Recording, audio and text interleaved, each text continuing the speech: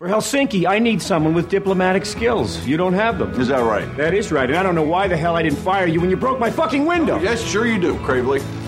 Look, Gus. Yeah, you're fucking Roger's fiancé, and you know I know. I'm not even going to dignify that with a response. Yeah, you're dignifying her in the ass at the Jefferson Hotel, room 1210. But let me ask you, the 3,000 agents Turner fired, was that because they lacked diplomatic skills as well? You're referring to Admiral Stansfield Turner? Yeah, the 3,000 agents, each and every goddamn one of them first or second generation Americans. Was that because they lacked the proper diplomatic skills? Or did Turner not think it was a good idea to have spies who could speak the same language as the people they're fucking spying on? Well, I'm sorry, but you can hardly blame the director for questioning the loyalty to America of people that are just barely Americans in the first place. Yeah, well, I'd like to take a moment to review the several ways in which you're a douchebag. Get the fuck out of my office. Yes, sir. Before I end your career, asshole. Yes, sir. Yeah, my friend, I'm gonna need you for a second. God damn it! My loyalty? For 24 years, people have been trying to kill me. People know how. Now, do you think that's because my dad was a Greek soda pop maker, or do you think that's because I'm an American spy? Go fuck yourself, you fucking child. Welcome, everybody, to the Directors Club podcast. I'm Jim Laskowski. And I'm Patrick Rapole. Yeah. I'm very excited because we have a great guest, don't we, Patrick? And he's actually in your apartment, right? Yeah, but I'm not going to introduce him. He's been creeping me out the whole time he's been here. Well, that is my MO. Mm-hmm. I like those glasses you're wearing, Patrick. Yeah, it's been that all fucking night. I like that shirt. Yeah. You have a Crispin Glover quality to your voice. You think so? Well, I was sidekicking people, or kicking people to the head as I was walking down Division to get here. Yeah. And you were holding the rat. Always got the rat. Mm-hmm. Anyway. I was at the music box the other day. Crispin Glover. Oh, really? Yeah, I don't know. I'm not on board the Crispin Glover train. There are a lot of people there. Oh, Crispin Glover, wacky artist guy. I'm not buying it. I think, you know what I think it is? I think probably the fact that he is the single worst part of my single least favorite David Lynch movie makes, like, that ruined him for me. You know, like, I'm a big fan of Back to the Future. I'm a big fan of Friday the 13th Final Chapter. River's Edge. I haven't seen River's Edge. That was a cool segue, Patrick, if you think about it. Because you remember the last time that our guest joined us? Oh, that's right. We were introducing a guest. Hi, Nat. Hey, how you guys doing? It's cool to be here. Yeah, I was here for the David Lynch, but I don't think we didn't cover too much Crispin Glover in that. But, no, I hate that scene. Yeah. That scene to me is emblematic of everything people, like everything I hate about that movie that people, oh, Wild at Heart. It's so wacky and funny. And it's just irritating to me. And that scene is, like, you can't fucking pretend that scene is anything other than just dumb shit that's happening. That's like, oh, wouldn't it be fun? Fucking cockroaches in his underpants. Like, that's all of David Lynch's worst, like, tendencies, I think. Like, that's Dumbland. David Lynch. Right there. Well, how do you feel about Willem Dafoe? Oh, I don't at least that scene has something. Like, it's fucking gross and creepy, and I don't at all enjoy it, but at least it's effective, in doing it something other than irritating me. But, God, I hate that movie so much. We don't have to talk about Wild at Heart. We're going to talk about good movies. We're talking about Otto Preminger this episode. And that's right. I think among probably the hundreds of directors he's influenced, David, like when I saw Laura for the first time, I thought of David Lynch. Palmer. No. I thought of Blue Velvet. Oh, yeah. Yeah. Totally. Otto Preminger is who we're covering. Yeah. Another director I can't wait to do a sequel episode to. Yeah. Because he's got so many other films that I'm dying to see. Right. Well, I mean, it's, like I said, all those old Hollywood directors, they just made movie after movie after movie, and his movies were successful, so he got the keys, he got the keys to the bank vault. That's a metaphor, right? People say that. We're going to be talking about Laura and Daisy Kenyon, and along with some courtroom dramas as well. later in the show, which I can't wait, really. But it is with a very heavy heart that we begin today's episode with loss of one of my all-time favorite actors, the great Philip Seymour Hoffman. To be fair, we didn't really start the episode with a heavy heart. We started kind of lighthearted, I would say. I'd say so. Medium heart, maybe. Media. This is somewhere in the transition where the Grinch heart grows 5 times its size. We're right now we're like 2 times its size. It's kind of like sautéing in the pan a little bit, so the edges of it are brown. But yes, yeah, it's a lot like that. We're caramelizing the onion of our hearts. I decided to open the episode with a scene, a very memorable introduction to Philip Seymour Hoffman's character in Charlie Wilson's War, which is one of my favorite things that he's ever done. Yeah, that movie isn't necessarily the greatest, but him in that movie is fucking amazing. I love Philip Seymour Hoffman at Charlie Wilson's War. It's one of those performances where the movie's sort of going along, and it's all right, it's a fine movie, and then that's where it finally kicks into high gear, is that Brava kind of scene where they're just jumping back and forth between, like, it feels more like Marx Brothers routine than it does exposition involving 2 government officials. It's just like, somebody walks in and just completely owns a movie, and you're immediately like, this movie became so much more interesting, and I just want to follow this guy instead of Charlie Wilson. God, he did that a lot, though. Like even in movies where everyone is good, I was even thinking like Talented Mr. Ripley. I was thinking the same, yeah.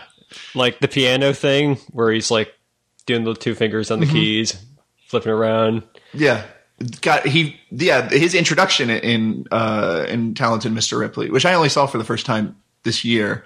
I think it's still on Netflix. So if you haven't seen this movie because you thought it was just some bullshit, like Miramax kind of indie bullshit which is what I thought about it. That movie's so good. You should have listened to me when I reviewed it on the Coen Brothers episode. Did you? I love that movie. Yeah. Oh, wow. In one ear, out the other. When I made people laugh when either Russ or Matt asked, so what's Anthony Minghella been up to lately? I'm like, I don't know. I think he's dead. Yeah. That's probably why he hasn't come out with any new movies lately. Certainly. Yeah. But we can only hope. Speaking of dead. Oh. Look, this is how I deal with pain. Through humor. I deflect it. I know. I don't let it get inside me. I don't admit the reality. It sucks. He had so many amazing performances to give. Yeah, I think I first saw him in another not so great movie, but he's great in it, Scent of a Woman. That was one of his earliest roles. Yeah. And that's also the role that caught the attention of Paul Thomas Anderson. Like, he's like, yeah, the movie was good, but holy shit, I want to work with that guy. Mm-hmm. And I think, that built an incredible relationship through 3 incredible performances from Phil. Man. And he had like this little indie trifecta with kind of movies that are about addiction. Love Liza, Owning Mahoney. I think there was one more. I shouldn't use the word trifecta unless I have it backed up. But there was that period of time where he wasn't necessarily like a mainstream name, and he certainly hadn't reached the sort of acclaim status or winning the awards that he should have had, but he was always reliable in everything, no matter what it was. But he never really did cash out the way a lot of indie actors do.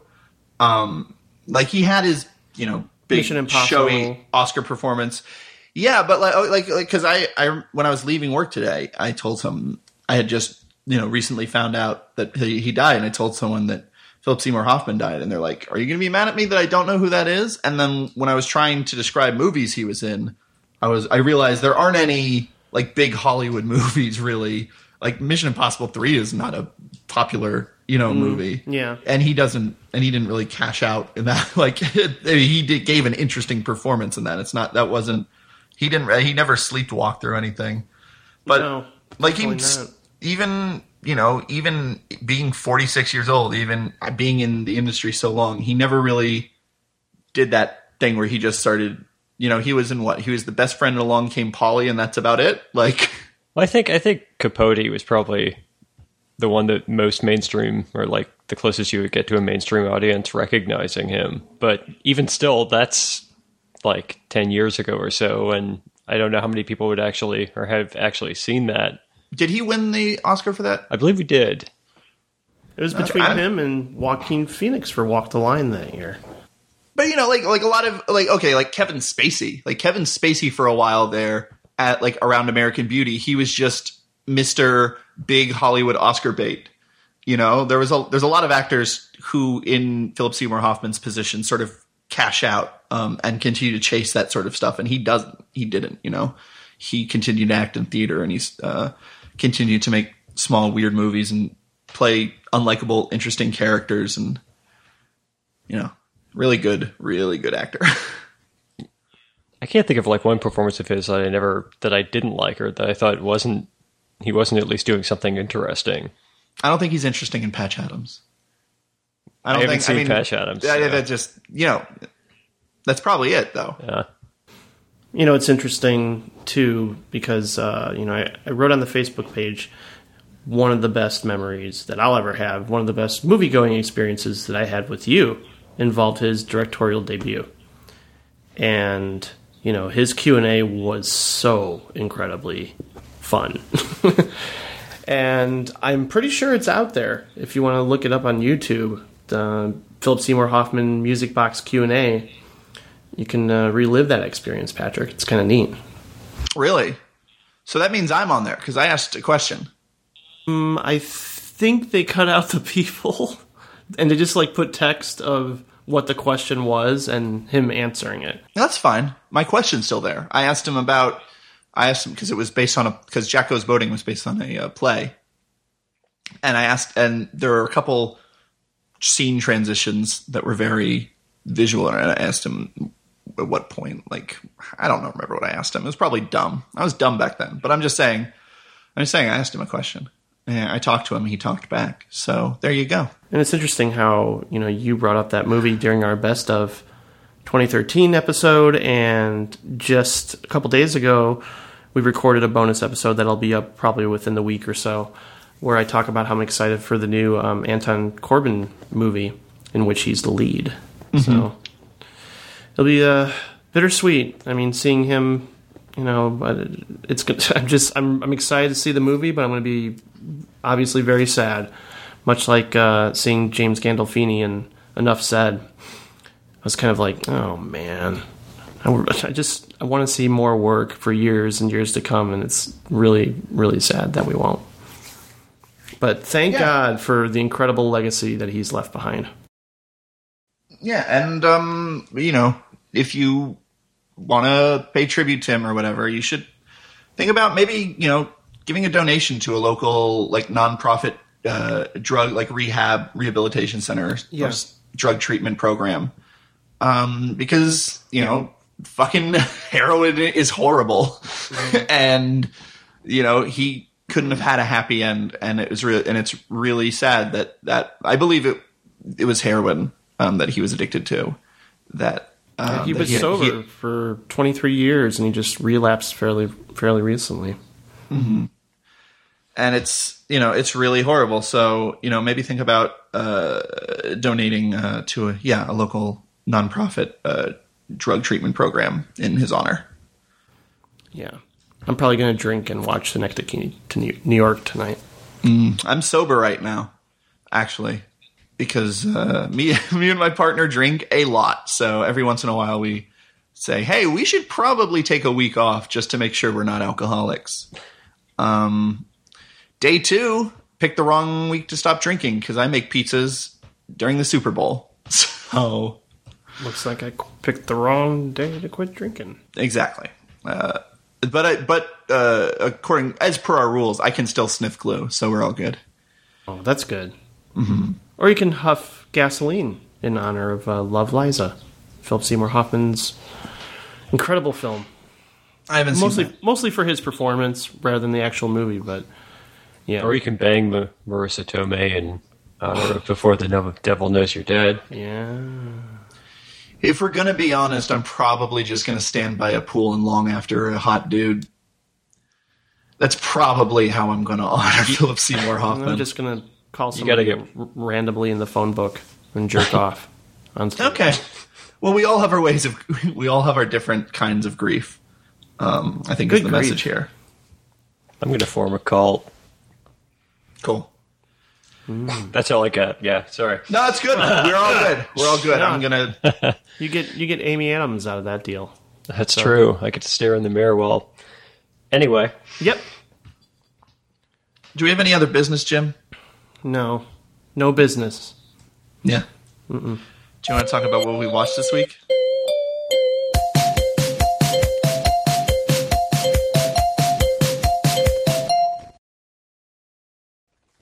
Film about the Cold War. Films that you break up. Films with grisly murders. Films real cool makeup. Films. That's all I really want is films. In double features, I want films. Creepy space creatures in my films. We really ought to talk about films. Films. Films. Films. Films. Films. Films. Films. Films. Films. Do you want to talk about movies you watched in January and possibly February? Let's change the name of the segment to What We Watched in January.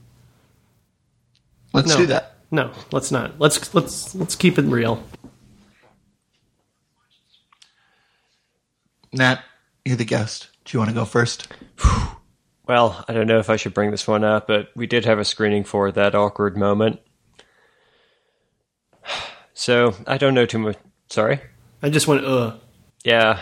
What's Yeah. wrong with That Awkward Moment? I'm not aware of this movie. I wasn't aware of it either, but it's a rom-com with Zac Efron and a bunch of other actors who you probably would recognize from other things, but probably couldn't name them. Yeah, Miles Teller, Michael B. Jordan, whom I actually like quite a bit. Okay, so it has 3 good actors. So what's I don't know if I would classify Zac Efron as a good actor. He's fine. Well, okay, he doesn't get to showcase his talents in this, Sure. I'll say. But it's pretty much standard romantic comedy. I don't know. It's weird because if you've ever been to a screening where you kind of hate the movie all throughout and yet the audience is completely lapping up everything, and you feel like, how am I going to write a review because I hate this movie, but everyone else in the audience seemed to really like it? That's kind of how I felt with this. And it just rips off a lot of stuff from superior comedies. For example, they do a direct steal of the You Know How I Know You're Gay from 40-Year-Old Virgin. Which, to be fair, that's probably not the first time that that's happened. There's like weird moments where the main character, Zac Efron's behavior, I don't really quite understand why it's going on so long. He shows up at his girlfriend's birthday party wearing a long dildo, and he didn't realize that it's a fancy dress party. So you would think that if that happened to you, the first thing you would do is probably, remove the dildo. But no, he just kind of keeps it on for the entire party. Another scene has he and his friends kind of all in the bathroom while one of them's taking a piss. I'm pretty sure guys normally don't do that, or at least my group of friends never really seen that. But girls do. Yeah. Oh, well, of course they do. I mean, they have pillow fights in their bathrooms. And has a couple of her friends over. Sometimes they all go to the bathroom together. I'm like, what's going on in there? Yeah. Well, that's a girls' pee party. Yeah. But, yeah, I don't know. It's pretty bad. Yeah. Did you see anything else? Actually, yeah. So, a good one. I did sit my fiance down and we watched The Late Show. I don't know if either of you have seen this or heard of it, but I've been on Kurt Halfyard's ass for a long time to watch this because I know he likes The Long Goodbye, and I know he likes Robert Altman in general. And this is kind of in the same vein. It almost was directed by Robert Altman, but instead it's directed by Robert Benton. and written by Robert Benton, starring Art Carney and Lily Tomlin. Do you think that happened via a typo? Maybe. Yeah, it's B. Who's the other director? But it's kind of in that same 70s vein of neo-noir, and it's not quite as, I guess, perky or quirky, rather, as Long Goodbye, but Art Carney plays one of the best PIs from the 1940s living in 1970s Los Angeles, and Lily Tomlin hires him to track down her cat, and it leads into this mixed up web of intrigue and murder and blackmail. But at the heart of it is really this wonderful chemistry between Art Carney and Lily Tomlin. And she's sort of hippie, he's old school, hard-boiled, and they play off each other so well. There's so many good character moments, such great dialogue. It's an extremely fun, endearing movie.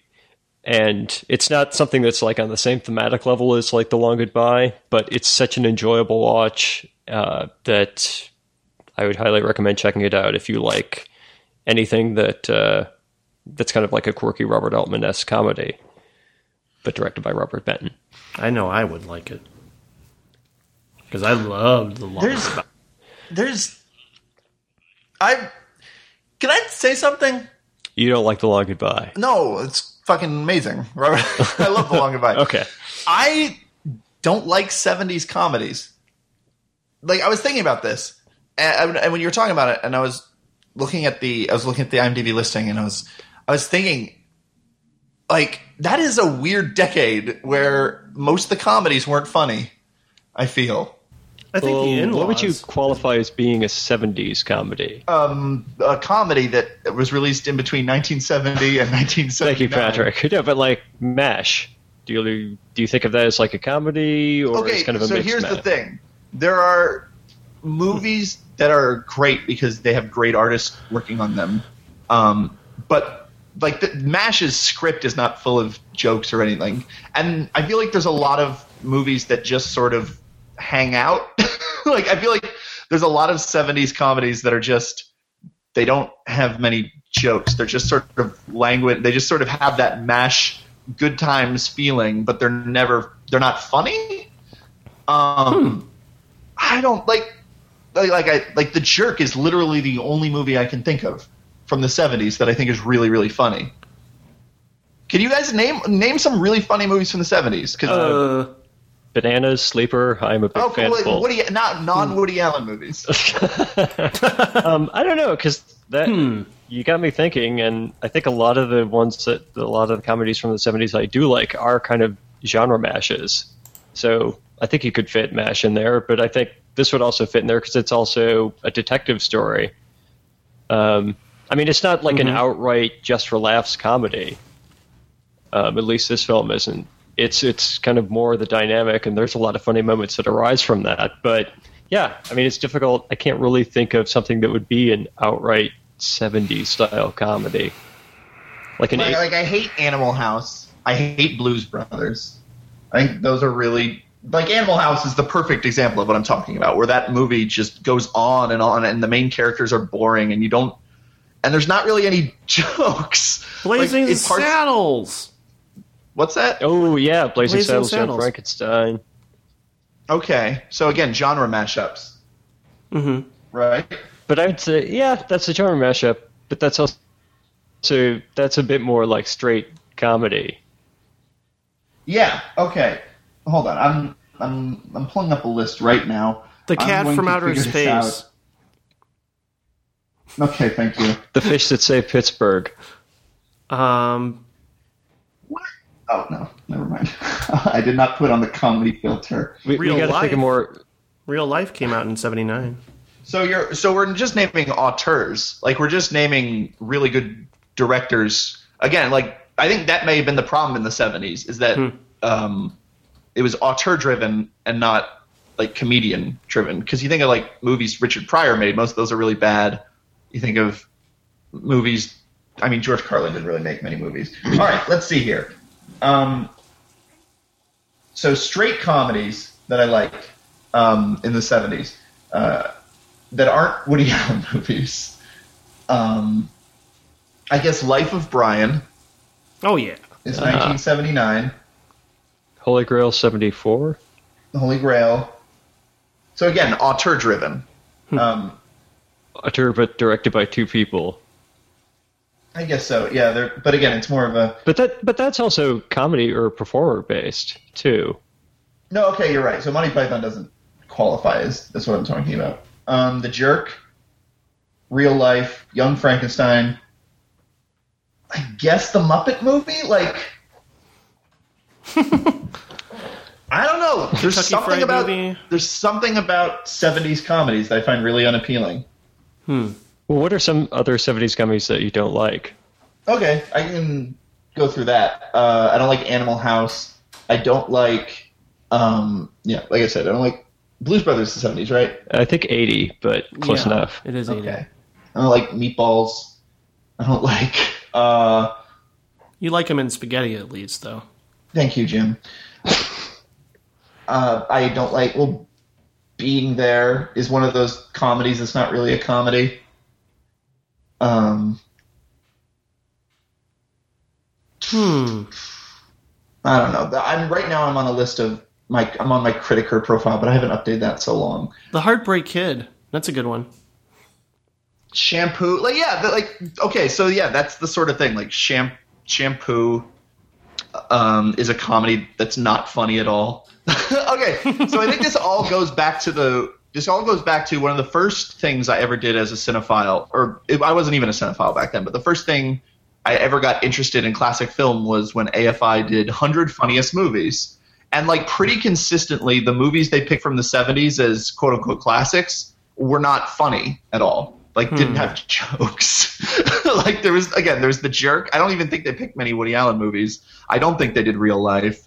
I think they would pick Shampoo and like Harold and Maude, which is a great movie, but it's not funny. So those things, dark comedy, maybe. I don't know. The AFI, it always has to have like some sweeping giant message overshadowing. I'm not saying any of those lists are great institutions. I'm just saying, readers, if you love 70s, think they have 70 comedies that are funny, you should send them to me. But when you compare it to comedies from the 80s or comedies from the 60s or comedies from the 40s or like... Maybe it's too that like, you know, a lot of us grew up in the 80s, so we have a kind of nostalgia for that. And I grew up in the 90s, and comedy in the 90s is real bad. So I have no nostalgia for Adam Sandler and Mike Myers. I can understand Adam Sandler, but come on, Mike Myers. He's no good. He's an unfunny person. Wayne's World's a horrible movie. Wayne's World is another movie where there's no jokes. Austin Powers, you're gonna rag against? No. Austin Powers. I'm not a fan. The first Austin Powers is okay, but he does the thing that is the worst part of any Mel Brooks movie, where Mel Brooks has to like look at the camera and go, "I'm saying a joke." Or like just the really super broad stuff where he then explains the joke he just made. Like that happened more in his later The 70s stuff. were full of broad comedies. Like what? Man, I mean, like you mentioned Animal House, but I'm trying to think. Slapshot was kind of a broad comedy. Slapshot was a dark, Slapshot's a character-driven story. Pink Panther is kind of funny because how gruff the characters are, but it's all character-driven. It's not. Yeah. It does no jokes. Like that's what's crazy about Woody Allen. Like Woody Allen and Mel Brooks were the only one in the 70s who fucking wrote jokes. Like, and they had great comedies in the 70s, though. Yeah. For sure. There's no other. So you're saying there's no other person like that in the 70s? I don't know. Maybe there's like some other British group or something that would qualify in that. But you mean Monty Python?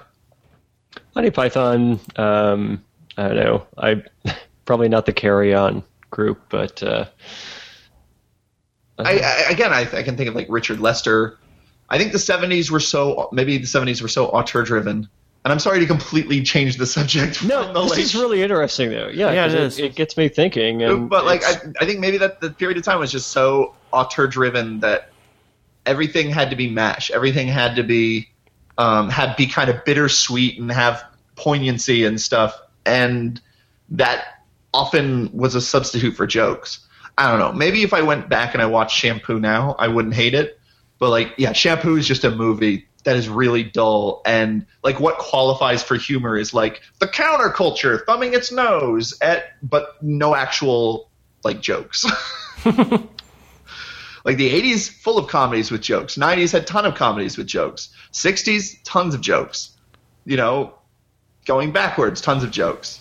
But somewhere in the 70s, like someone decided that all comedies had to have some darkness to them, and all and some, you know, some countercultural character, and Blame Vietnam. I guess. Yeah. The death of idealism at that time. You know, the Altamont incident created all of that. Everybody just stopped laughing. Are you telling me Gimme Shelter isn't a comedy? I don't think so. No. Well, I happen to find hate crimes hilarious, so that's why that movie to me is a comedy. But yeah, maybe that's it. Maybe it was just it was too dark a time, and people were rejecting sort of. Maybe part of the rejection of old Hollywood was the rejection of Jerry Lewis, you know, and that kind of film. Sure. But like a lot of the directors that you think of as coming out of the 70s were the ones who were trying to reignite or were calling back to old Hollywood too, like Spielberg, Lucas, Coppola. But I mean, well, that's later part of that's the distinct like. So, I mean, Spielberg, like the quote unquote new Hollywood thing that maybe started with Bonnie and Clyde, maybe started with Graduate, maybe started with MASH or whatever. Like that, by the time Jaws came out, that was the sea change, and then that all started to crumble. Ha! Sea change. Thank you. Ocean change. Yeah, I don't know. I think there's something, but I think maybe, and this could be just it likely is just a totally bullshit thing that I carry from being like a 15-year-old watching movies from the 70s on that AFI 100 funniest list. But like, I'm inherently I inherently do not trust 70s comedies to deliver as comedies. Yeah, I always suspect they're going to be Shampoo, and like. Some of like I love Harold and Maude. I love The Last Detail, but they're not particularly funny movies. Yeah, they have fun performances, but there's a difference between a Woody Allen movie and a compelling Jack Nicholson performance. Well, again, The Late Show does fit into the category that you like. It's more in the Harold and Maude Last Detail category than the Mel Brooks Woody Allen. Mm-hmm. So it's a good movie, but it's not necessarily hilarious. And I mean, a lot of the comedy, a lot of the I don't know, kind of heartwarmingness of it or tenderness of it does come from the dynamic of the characters. And it's Lily Tomlin, so I think one of you has expressed deep love of Lily Tomlin before. So yeah, I like Lily Tomlin a lot. Yeah. What's the Steve Martin movie? Was that 70s or 80s? All of Me? All of Me. Probably 80s. Early 80s. That's probably 80s. Yeah. Really funny stuff. But it has Long Goodbye kind of vibe. It's produced by Altman. Yeah. I still gotta watch it.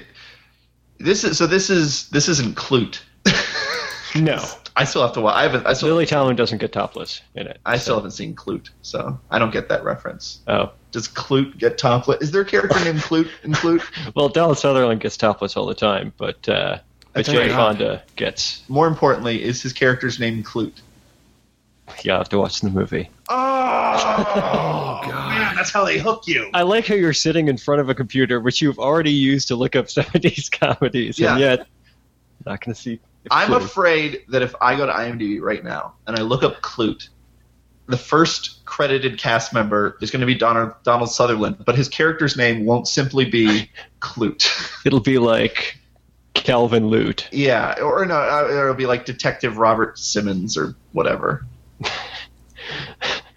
Detective Richard Simmons. Or Detective Gene Simmons. I don't know what Clute's about. It's not a comedy. Yeah. It's been a long time since I've seen it. I think the last time I saw it, I was on an airplane. But it's, I think Jane Fonda is a prostitute, and she has some death threat, and Donald Sutherland is the guy who's trying to save her from that.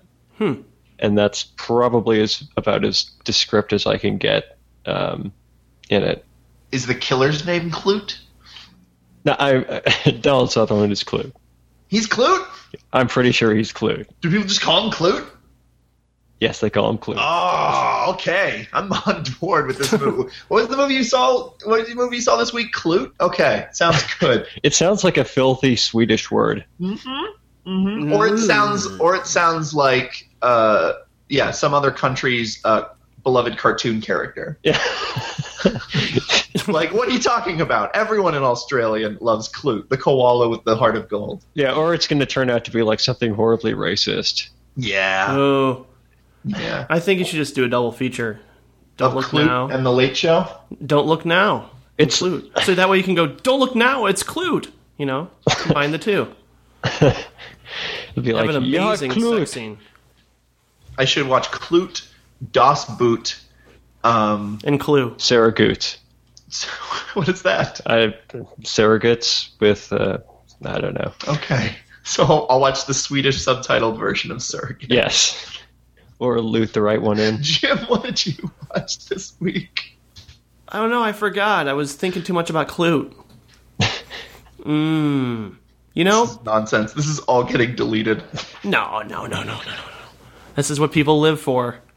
They wait on bated breath every week for this kind of nonsense. Well, I'm just hoping I got a lot of details of the plot wrong, because the image of a bunch of our audience screaming at their iPods, it's not that, goddammit, Clute. The killer is named Clute. It's Clute. It's a killer koala bear. If only. That'd be adorable. Right? I want to talk about a horror film involving a killer groundhog. It's called Groundhog Day. I don't know if anybody has seen it, but every February 2nd, I decide it's time to indulge in one of my all-time favorite movies. And I really haven't seen much else of note other than a movie that we talked about on my bonus episode called Trouble. John Clute. Oh, that's better than This if is his now name was the just Clute cast. I'm sorry. Nat just held up his phone. He looked up the Wikipedia entry. He showed me the cast listing. His name is John Clute. Oh, man. So, Jim, you have to do a remix of the Shaft theme and insert Clute Yeah. for Shaft. Yeah. Okay. Who's the grumpy, Who's the grumpy Canadian mustachioed dick? man? Make that your What We Watched This Week song, Patrick. I won't. I already Oh. have one. Okay. Is Clute involved at all? You got to redo it now. How many times have you seen Groundhog Day, Jim? Once a year since it's come out. Really? Yeah. So Don't- much I love it. Nat, do you have movies that you watch every year? Yes. What movies? They're generally seasonal movies, so every year around Christmas I will watch the George C. Scott Christmas Carol. Okay. And usually Babes in Toyland. Also, for Halloween, I'll at least try to watch the Disney Legend of Sleepy Hollow. That's generally about it. I don't want to interrupt you, Jim. Yes, you do. As I'm wont to do on this show, to just interrupt you. But did you? So you've. But I guess my point is, you've seen this once a year since 1992 or 1993. And I still get choked up when he's confessing how he feels to Andy McDowell when they're lying together. Every time. Like, I just think it's an amazing feat. Because I even think up until that point, I'd never seen Bill Murray do anything remotely dramatic. Like, that was, and obviously we can heap praise on because of Wes Anderson's movies and Lost in Translation, but to me, that was the turning point. That was like the magic trick that like made me love Bill Murray even more. Because, you know, obviously it's easy to buy him as, you know, this self-centered meteorologist who only cares about himself. But we have to buy his transformation and his desire to change. And this movie celebrates selflessness in such a funny way. And, you know, it has that Twilight Zone plot going on without ever explaining it. And I kind of love that. I mean, if, you know, if you like Pleasantville, Don Knotts would show up and be like, hey, guess what? You're trapped in the same day. So I'm kind of glad it doesn't have that. I just love that it just happens. And he has to adapt to it. And he goes through depression. He goes through, you know, embracing it wholeheartedly and loving it. And then ultimately decides he wants to be a part of the community and be a part of the outside world instead of just stuck in his own head. And I don't know, like every time I see it every year, I kind of appreciate it more emotionally. And also just Harold Ramis has never made a movie that's kind of worked on so many levels before. It's just perfect in every way. And every time I watch it, and I know it's not everybody's seen it. It's not like one of those movies like you have to go on and on and on about, but I just, every year I get really excited to talk about it with other people because at this point it's a certified classic. I guess my question is, do you get, at this point when you've seen a movie so many times, do you ever get anything new out of it? Like what did you get new out of it watching it today? Well, I mean, I definitely go through the same cycle of feelings watching it, and a lot of it is nostalgia, remembering watching this with my dad, his reactions to certain scenes, because we saw it as a sneak preview like a week before it came out. And I remember as we were walking out, I'm like, Dad, that's going to be a classic someday. I think, you know, having that reaction to it still affects my viewing experience and how, you know, some movies, like, you know, something like The Big Lebowski, take time to build that sort of reputation. Whereas for me, instantly in my mind, when I saw this, I just thought like it hit every note right. And, you know, I don't know if I necessarily like pick up on something new other than like, oh, cool. I actually had never done research to where it was actually filmed. For years, I always thought, oh, it's got to be filmed in Pennsylvania. It was filmed in Woodstock, Illinois, which I used to drive through all the time when I was working for the bread company. So, I mean, that's kind of nice. But yeah, I mean, it's one of those go-to movies every year that I never get tired of watching it. And it's not even something like, oh, I'm going to clean my room and put it on in the background. I sit down and watch it like I'm watching it for the first time. Yeah, I guess judging by listener emails, the main theme of this show is that you are a human being who's warm and has emotions, and I'm a cold, analytical movie robot who likes to input data. But I don't have anything like this. Like, even I've tried to start traditions where I watch movies every year, and I hate it. I find that I just hate it. Like, I can't. Like, I haven't seen Annie Hall in like 4 years, and that's because I want to continue loving Annie Hall. It's kind of the same reason I never listened to this show. It's once you know something so well that it's just memorized, it kind of feels like a nightmare to me to watch it and to know everything that's going to happen. I mean, which is ironic because that is the plot of Groundhog's Day. Yeah. The only thing I have to say about Groundhog's Day is a story that my friend told me where he was at a friend's house and his friend's mom was drunk. And she put on Groundhog's Day and she thought the DVD player was broken because the scenes kept happening and she kept like skipping around trying to figure out what was going on.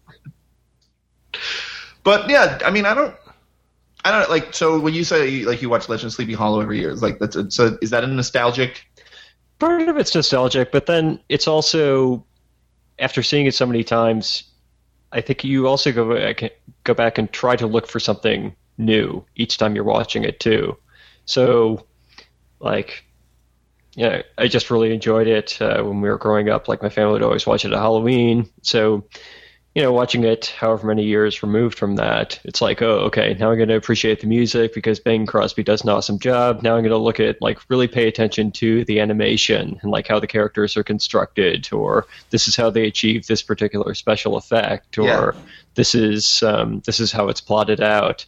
And I never really get bored of it, and maybe that is nostalgia, but I also just really enjoy kind of looking for something new in that. So I'm not really that worried about, like, memorizing a film. We'll talk about Anatomy of a Murder sometime down the road here. Yeah. But, like, every time I watch that, I think of something that I'd really like to concentrate on. Mm-hmm. I can definitely see that happening for Anatomy. There are a few films I can see myself watching again and again. Like, I can see myself watching Upstream Color constantly and always getting something new out of it. Yeah, that's going to be a yearly watch for me. How many yearly watches do you have? I feel like you say that a lot. Well, Jim's just waiting to get to 365 so he can have a movie to watch every year. So he can quit the podcast and he can just have his year plotted out. Where he's like, all right, August 9th, it's time for Ravenous. There's definitely, I think, like, most of my favorite movies, like the ones in my top 10 movies of all time, I tend to rewatch them once a year, I think. Yeah. Okay, so, like, Apartment once a year. Oh, go ahead. Give me the top 10. Paris, Texas. Apartment. After Hours. I don't watch Fearless once a year. That one's pretty heavy for me to relive over and over again. Like, I had to be in the mood to put myself through that kind of emotional resonance because of how I relate to that movie so much. Do you watch Back to the Future once a year? I used to. I don't as much anymore. It's more like when I had cable, it was always on. Right. What else do I watch? Probably Punch Drunk Love, even though I don't know if that's in my top 10, but I definitely watch that once a year. I guess I watch Halloween. Broadcast News. I don't make it a tradition, but I always find myself watching Halloween every year, so. Mm-hmm. Lost in America. Okay, yeah, that's so about it. Yeah.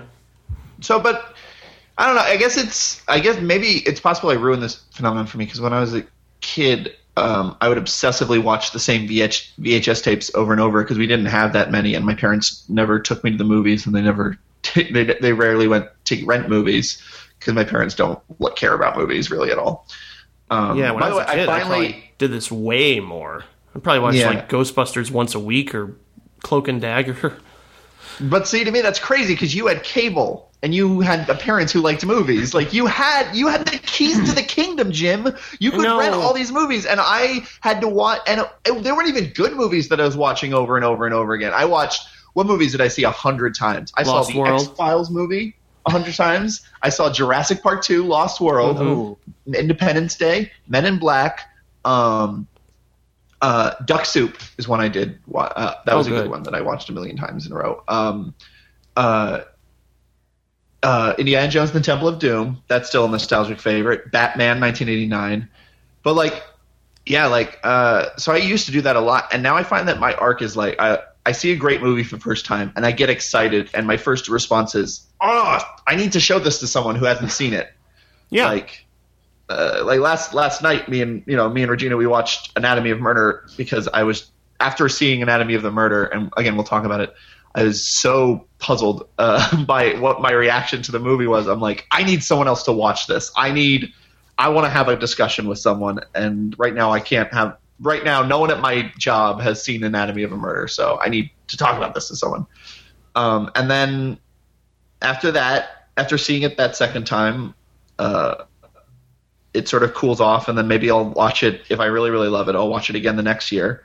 And then it just sort of drops off.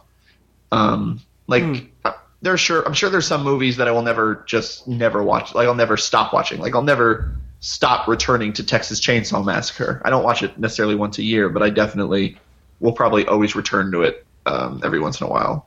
Annie Hall, stuff like that. But like, I don't know. It can be deadly. I can't watch some movies. Annie Hall is such a hard movie for me to watch now.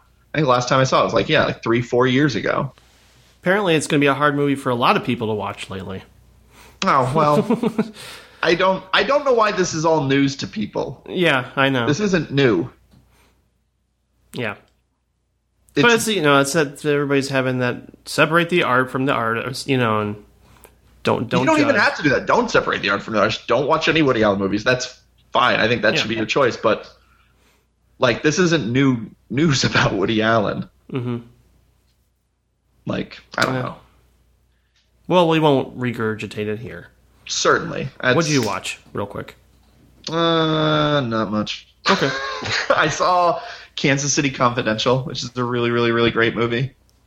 It's sort of a crime movie where I was afraid because it was going to turn into sort of a typical Treasure of Sierra Madre or A Simple Wish is the movie with Martin Short and Matilda. What's A Simple Plan?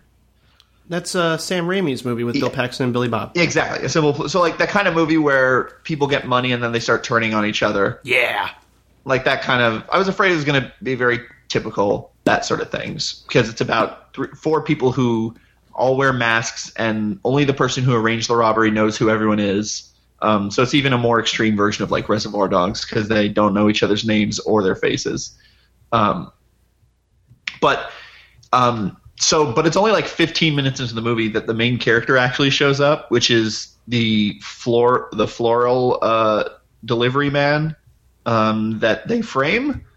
And so the whole movie is about him trying to get back at them, trying to figure out what happened and trying to sort of get his vengeance for, like, he got fired from his job and everyone stares at him because he was a big suspect and his face was in the paper and everything.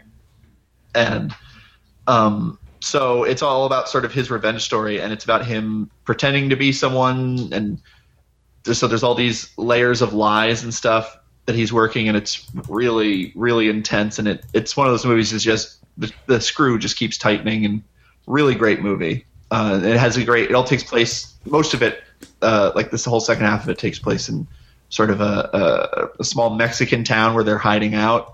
So there's like this sweltering heat angle. So everyone, in addition to being super paranoid and suspicious, and he's close to getting caught the whole time, like everyone's all sweaty, and it's a really great visual.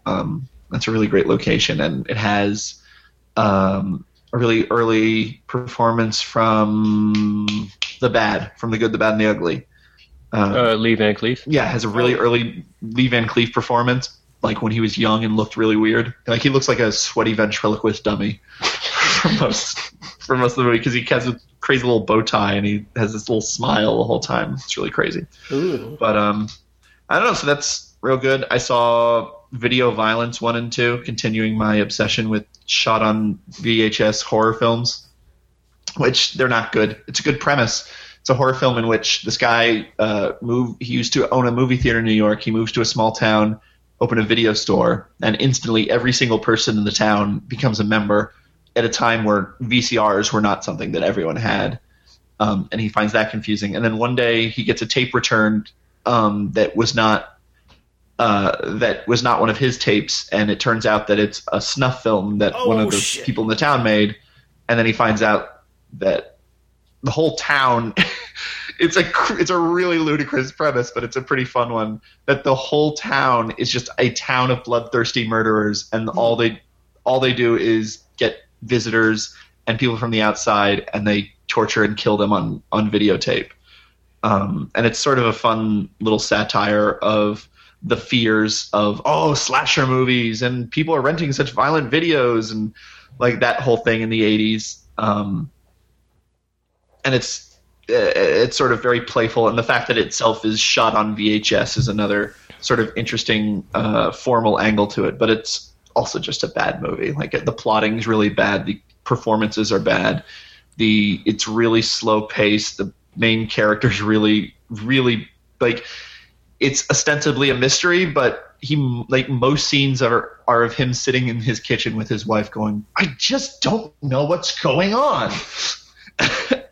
And that's about it. And then Video Violence 2 is one of the worst movies I've ever seen in my life. Which is it's basically a 70-minute long version of America's Funniest Home Videos, except instead of being like videos of bloopers and guys getting hit in the nuts, it's snuff films. So the premise is you're watching a news broadcast, and then a pirate pirate television broadcast takes over it, like the sort of the what was that guy in the 80s that happened with he was in Back to the Future 2 in the 80s cafe. Oh, Max Headroom? Yeah, Max Headroom. Yeah. So have you ever seen that? The footage of a local station that got that's what happens, but that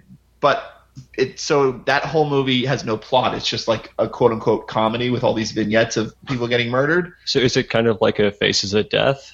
Except that it's like comedy sketches.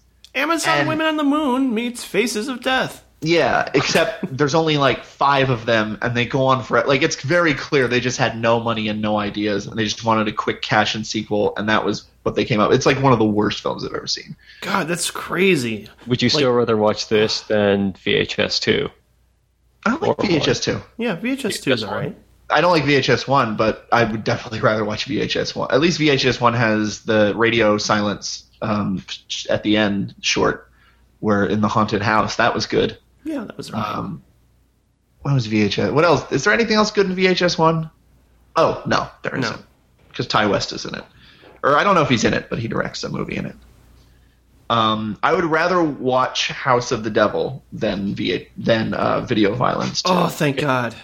I'd rather watch a triple feature of House of the Devil, Innkeepers, and Wild at Heart than watch Video Violence 2 again. And Video Violence 2 is only 70 minutes long, so it's really, really, really bad. Like, the first movie was bad, but at least it had some interesting things going on in it. I'm so glad I got that sentence out of you. Now I'm going to edit into everything. Like, anytime somebody says, "So, Patrick, you want to watch Goodfellas?" No, I would rather watch House of the Devil. Like, I'm just going to manipulate the audio every time now. Now that I have that sentence. I'm so happy. Patrick, would you like to watch House of the Devil? No. I'd rather watch House of the Devil. I think we can move on to the director of the episode and forget about House of the Devil for now. Okay. Yeah. Who's the director? But we're gonna still be fighting Otto Preminger. Oh. I'm not even gonna wait for you. You're not gonna say it with me. I was. Stop pretending. We did. You for never Paul. do. We did for Paul. Yeah, we used to. We used to. And you know what? The fire's gone. This marriage has become a thing of convenience. And oh, no. We used to love getting together and saying directors' names slowly. And, of course, the audience loved it. Sensually. Yeah. And now it's gone. I'm not sure if you're building up to an awesome segue, because this ties in perfectly with some of the movies we're going to be talking about. I guess so. Hey, Jim. I'll introduce Laura if you want. I'll give you a 3 count if you want to say Otto Preminger. Okay. With me. 1, 2, 3. Otto Preminger. Yeah. How'd that feel? We did Paul at Verhoeven together. I'm just saying. I thought we were back in action. Why don't you introduce Laura? Okay.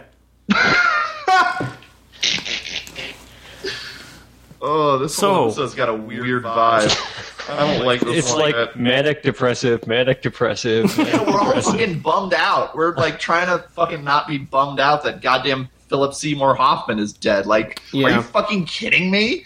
Do you ever fucking understand? Like, that was a guy. He could have fucking acted for the rest of his life. He could have been fucking 70 and turning out great performances. He was fucking set. Oh my god. He directed Jacko's Boating. Did he ever follow up Jacko's Boating? He was supposed to. He didn't, did he? He was all lined up and ready to go with Jake Gyllenhaal and Amy Adams for his next movie. It's real sad. Yeah. So not to mention that it took me 90 minutes to dig my car out of the driveway yesterday. That was horrible. It's fucking shitty. It's a new month. We gotta be happy. Valentine's Day is coming up. The spirit of love is in the air. What are you doing for Valentine's Day, Jim? I don't know. Just staying at home and reading Hustler. Okay, good. Paul Giamatti style. Mm-hmm.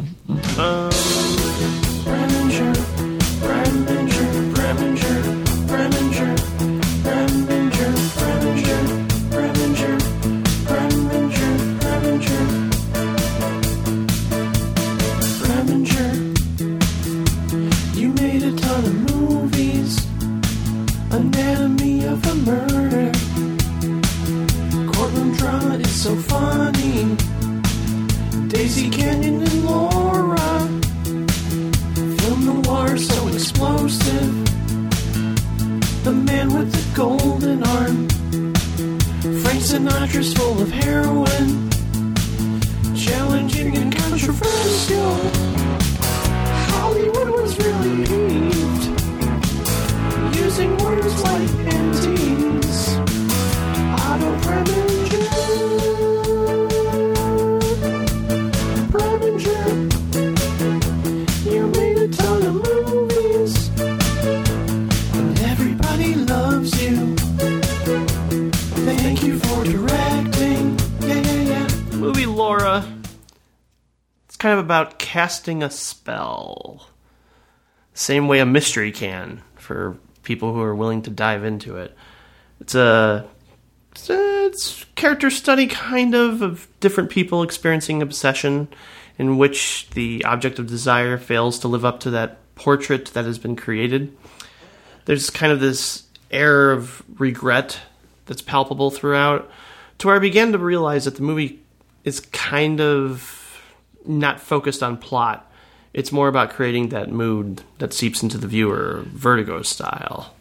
And I like Preminger's tendency to focus on a given object, like the grandfather clock and obviously the painting, and the idea of people turning into things, which becomes the downfall in a way for the detective, who starts to fall in love with an image rather than the actual person.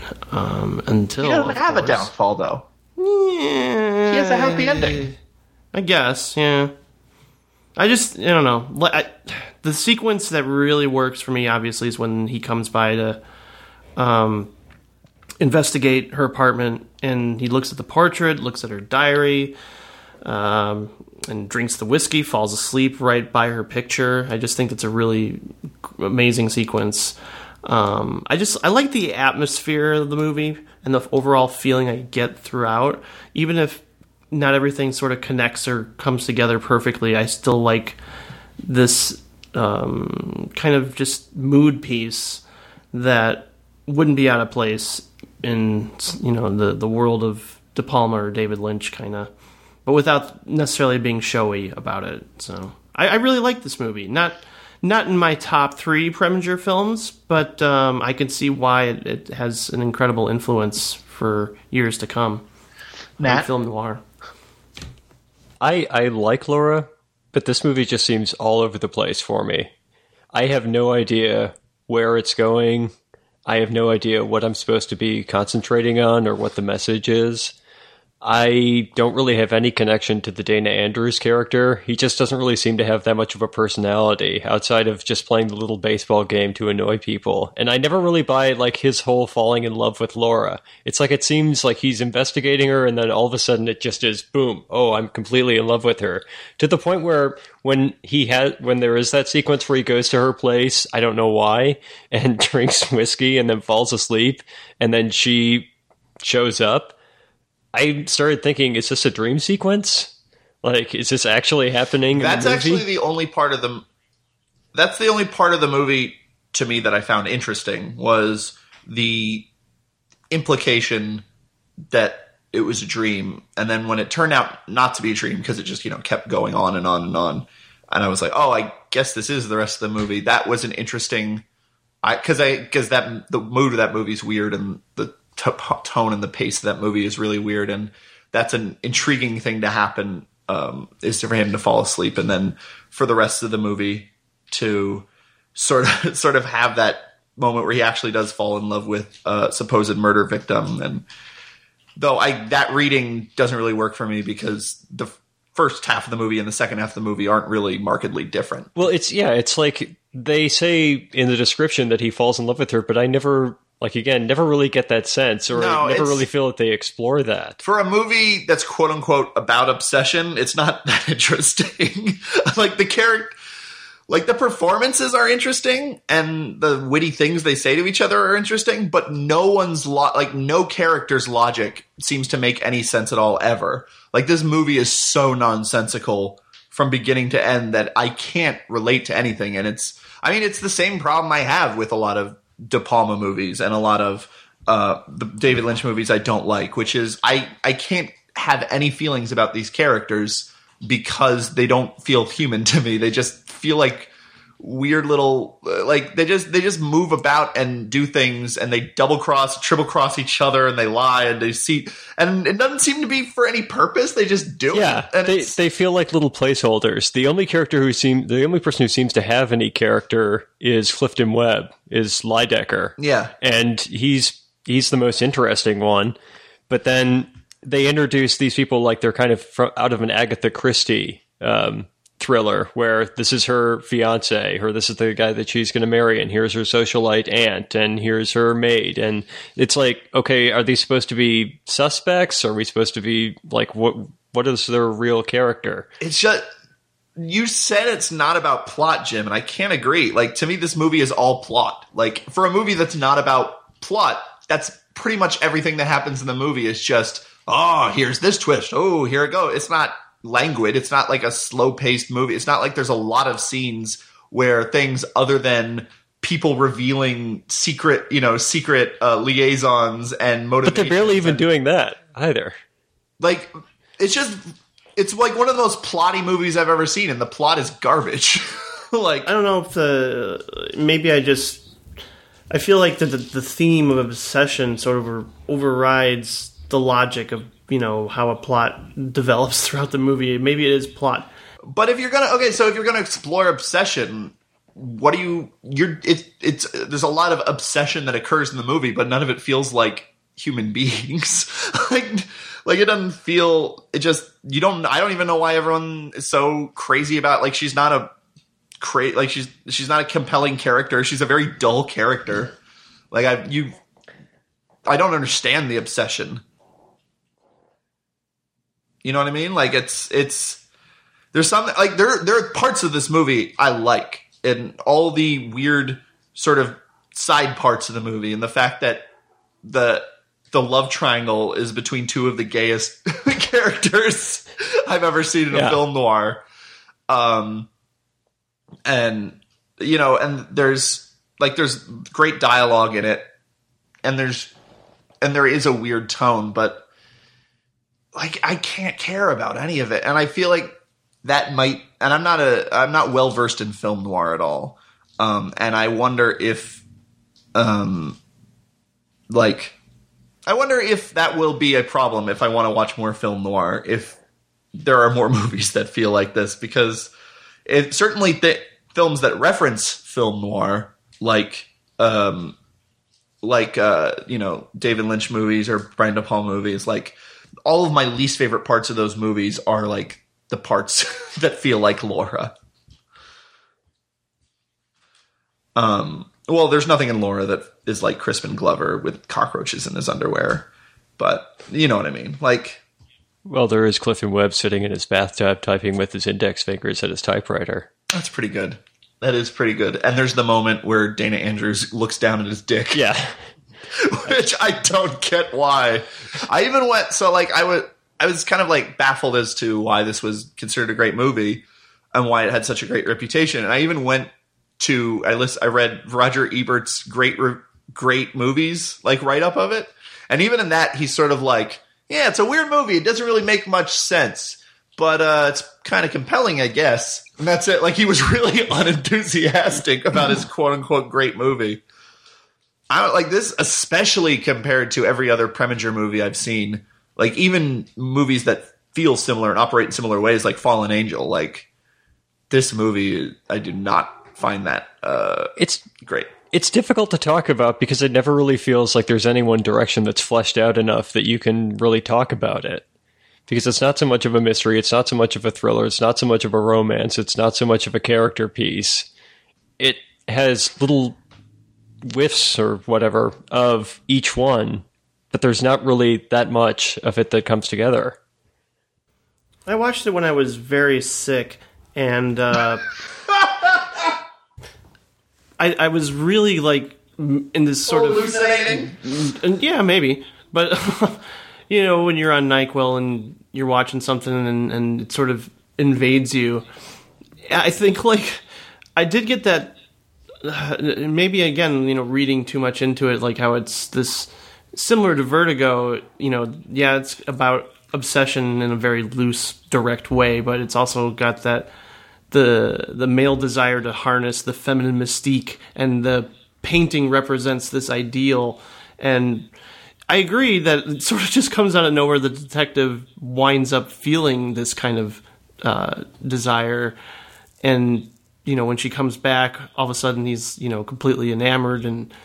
But I don't know. I think I just found it interesting because of what it's conveying psychologically, rather than the plot making sense or it being a compelling mystery. I thought Clifton Webb was good, and a very young Vincent Price was good. But I mean, it is interesting to sort of subvert your expectations with Laura herself, because she really isn't that magnetic, and she's not somebody that I can imagine every guy being drawn towards.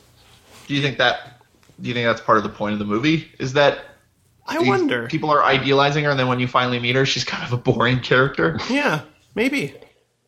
I don't know. Even in the flashback, she didn't seem that interesting. Yeah, I don't know. There's I'm not gonna say that there isn't something intriguing at just how weird it is that this movie seems to be completely nonsensical. Like the fact that it isn't anything. I mean, and to be honest, I don't like Vertigo either, and that you can go ahead and discount every opinion I've ever had on this podcast. But I remember we saw a double feature, a Hitchcock double feature at the Music Box, and it was Rear Window followed by Vertigo, and Rear Window is my favorite Hitchcock movie. Yeah. No, I didn't see Rear Window with you. Okay, well, I did. You came only for Vertigo. Okay, so but at any rate, I felt the same way about Vertigo. Like I didn't care about. I thought it was really slow, and I thought the plot was kind of dumb, and I didn't care about the characters, and Vertigo, the greatest film of all time, apparently. I'm not a fan of, and I got very similar vibes to this. Even with Vertigo, I think they do get more into the whole obsessiveness. No, yeah, I think Jimmy Stewart's character. I think Jimmy Stewart's just a much better actor than Dana Andrews, and also he certainly is given more of a character than Dana Andrews' kind of blank slate. But yeah, it's weird too, because we're focusing on Dana Andrews, and yet he's also the investigator, and he's keeping a lot of whatever he knows very close to himself. So it's not like you're really attached to him or know what's going on from his perspective. I don't think if I went back and rewatched it, though, even if I had a list of the events of the film in front of me, so I knew at every point what he actually does reveal later or whatever, I don't think what he does makes any sense. He seems to be like the world's worst detective. Yeah. No, the world's worst detective is George C. Scott in, it's a John Huston movie, The List of Adrian Messenger. But right behind him is Dan Andrews, because he doesn't really do anything to solve the case. And he breaks into her apartment, gets drunk, and then she shows up, and boom, okay, I've solved the case. And then he's like, oh, I'm going to go talk to him next. Can I come along? Murder is a particular fascination to me. And he just slowly accumulates people following him around fucking Dorothy and the Wizard of Oz. I don't understand that. The one piece of actual detective work he seems to do is arrest the wrong person. Mm-hmm. And even when he's asked about it, he doesn't seem to know why he did it. It's he finds the murder weapon. He goes, I'll send the cops to come back for this later. Yeah. Why? You idiot. It's why would you even leave her alone? I don't know, there's just something, there's just a block I have where if things aren't overtly surreal, this has a weird mood and has a weird tone, but the events of the film aren't overtly surreal. I can't dismiss the fact that it makes no sense, especially when so much of its running time is just watching the plot unfold and the plot being nonsensical. It's the same thing I felt like with Vertigo. It's not an overtly surreal film. So the fact that it had dream logic to me only meant that it was an excuse for it to be dumb. It just felt dumb to me. And I know I'm wrong about Vertigo. I'm not pretending that I'm the only one who's correct and that Vertigo is in fact a bad movie and The Emperor Has No Clothes. I'm sure I just am dumb or unperceptive or whatever in some way, and I don't like Vertigo. But that's definitely the same feeling I had with Laura, though even more so with Laura. I guess it made me understand more De Palma as far as the things that he's referencing. and why his movies are so fucking stupid. Like, De Palma's movies are so fucking stupid. The plots are so dumb. Oh man. So, not for me. Let's go ahead and just say Laura is not for me. Aw. That's Yeah. okay. I don't mean I to- still think something's going on there, but then again, it might have been the NyQuil. I mean, I already talked about watching Star Trek 1 on mushrooms, and that being a very intense personal experience for me. So I understand that. Let's talk about a movie you really love, and I did too. Oh yeah, for sure. God, if you want to talk about a movie that plays with genre and sort of it's postmodern, but it's from the actual era of melodrama, so you can't even see it's a postmodern melodrama, but it just feels fucking light years ahead of its time. Daisy Kenyon is a movie I knew about only because I had seen a very short review that Mike D'Angelo wrote a couple years ago or whatever, and It's one of his favorite movies.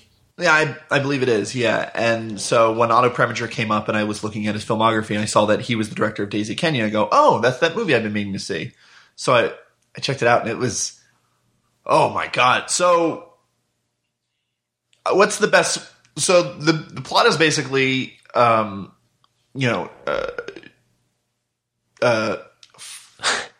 what's her name? Joan Crawford? Joan Collins. Collins. It is Joan Collins. Why No, is that- Crawford. Crawford. Yeah. Jesus. Who's Joan Collins? An author? What? A romance novelist, I think? No, isn't she on like some soap opera from the 80s? Are we thinking about Joan Osborne? No. Okay. She's saying, what if God was one of us? Joan Crawford plays a woman who's old enough to know To be Henry Fonda's mother. to no.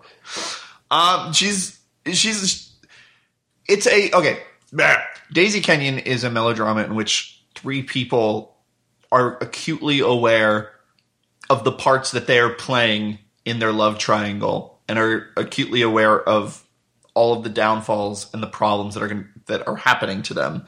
And it's not even that they can't help themselves. They even use that information. It's very rare to see a complicated romantic movie between three very smart people who have emotional maturity, because the easiest thing to do in any romantic story is, I have a passion, I'm in love with you. Like, so many movies are just based on the idea of love at first sight, because you only have 90 minutes to 2 hours to tell this story of a experience that in most humans it's a weirdly slow and gradual thing. So most movies is love at first sight, and then a lot of romantic melodramas are sort of about like their passion and sort of the problems that come from their passion and the fact that they're too blind in their passion to see what's going on. And whereas every character in this movie knows where they stand with every other character, and yet they think they can beat it. They think it's real, because you think you have emotional maturity, and you think that what happened in other relationships that made them not work, and you think as long as I do this, and this, and as long as I'm what? No, I'm just saying that you have to adapt accordingly to the next person that you're with, not necessarily apply the exact same rules and circumstances from the previous relationship. I mean, obviously it's a learning experience, but since the next person you're with is different than the last person you were with, you just have to adapt accordingly. Well, no, right. I'm just saying these are people who have all loved and lost. And so they have that experience. None of these characters are naive in the slightest. So it almost feels postmodern in the way that it's not winking, but it feels like these are characters who have read melodramas and are aware that their situation is a lot like a melodrama. Like they seem like characters who have read a novel like Daisy Kenyon and are like, oh shit, this is just like that, isn't it? Okay, well, in that case, I'm going to do this. And it's still, it makes it more tragic, and it also makes it much more psychologically interesting and ambiguous. And it's like the first film I thought of when I saw this movie was A Separation, the Iranian film from 2011, I believe. Yeah. Which is a film that is very naturalistic, but is about just these people. And there's no good guys in that movie. There's no bad guys. It's just these people who are sort of fundamentally incompatible, but find themselves, tangled in each other. Right.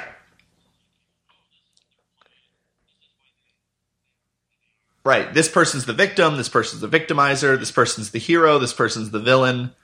All of these characters have tremendous flaws and even do hurtful things, but it just comes from a place of understand. Like it's so fucking smart. This movie. It's really hard to describe what, without going point by point. But part of the interesting thing, the reason I keep using the word melodrama, even though, is because it is heightened. Like the dialogue is very sharp and it's very, florid at times, and like even from the very first scene, the first scene feels like the climax of a lesser movie. Like that's the setup. But several other movies would have this as the climax, where it's these two people and they're like, I don't know if I can do this anymore, and they're saying hurtful things, and then they're going back and forth between being guarded and being vulnerable, and between trying to protect themselves and between the feelings they have for each other, meaning that they don't want to only protect themselves because they want to think of the other person. And I don't know, this movie's remarkable. I've been talking a long time. So good. And, you mentioned like the characters almost have this awareness of being in a melodrama. I loved it when the killer called up and was like, "What's your favorite Douglas Sirk movie?" That was my favorite part of the whole movie. Mm-hmm. I really love this movie, and for all the same reasons that you did. I thought, God, put Henry Fonda in almost every Otto Preminger movie for one. Most of my experience with him was from 12 Angry Men, and another actor that I'm like, God, I need to see more movies with this guy. Henry Fonda in this movie is heartbreaking. Yeah. A little touch of vertigo again, because he plays a man who wants to marry because he's still hung up on his dead wife. Just a little touch there. But it's like the actual not stupid version of that dynamic. Like it's the actual, this is what actual human beings act like. And there's lines like, I have to fight to stay happy, and there's nothing like a crisis to show what's really inside people. I'm just like, fuck. This is worthy of Pinter and Mamet, like that kind of biting and direct, sort of just emotionally revealing dialogue that doesn't feel, it's too soap opera-atic, it's quiet and simple, and yet the characters are complex, and you really feel for what they're all going through at different times. It's a masterpiece. It's one of the great discoveries that we've had on doing this show. Well, I think the comparison to Separation is really good, because I really enjoyed Daisy Kenya as well, and I couldn't quite put my finger on why I liked it so much. And then when you said that, it is just like that, where it's these emotions that we're not really used to seeing, or people put in this situation that we're not really used to seeing, and the reactions to it just seem very genuine and realistic, and that's really what I enjoyed about this too. I liked looking at it from the perspective of Joan Crawford, or rather Daisy Kenyon, but I constantly was thinking throughout the entire movie, why is she even bothering with these guys? She just seemed to be like so far beyond them, so much of a better person than them, particularly the Dana Andrews character. Do you think so? I think so. I found it interesting that there was a parallel between her and Dana Andrews as far as, like, okay, so the thing that makes Henry Fonda the most sad character in the movie, and the thing that is the fact that he's an alcoholic, and it is just, everyone knows he's an alcoholic. He knows he's an alcoholic. They talk about his alcoholism as just like, are you gonna take me out next? It's like, depends on if you sober up by that time to take me to a ball game. Like, it's fucking cutting. Like, just the bluntness with which she talks about this way he's clearly coping with loss and not just loss of his wife, but loss of purpose, leaving the war and no longer, trying to get back into designing boats and stuff. And well, I get the feeling that she's like guilted into her relationship with him. That she is a caring person and that she's just like trying to save this one some guy. Of the things she says to him are so hurtful. Like, I feel like she's playing with him almost the same way Dana Andrews plays with her. I feel like they're all trying to fill holes in themselves with each other. She's trying to fill a hole, like a literal hole in herself as well. But like, they're all like, I think that's why she keeps coming back to these men, because she wants them to be right.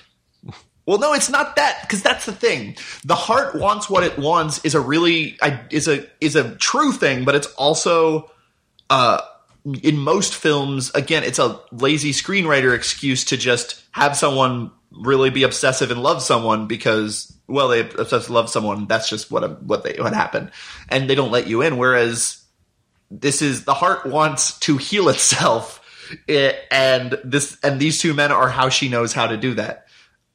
And she has the upper hand over Henry Fonda, and Dana Andrews has the upper hand over her.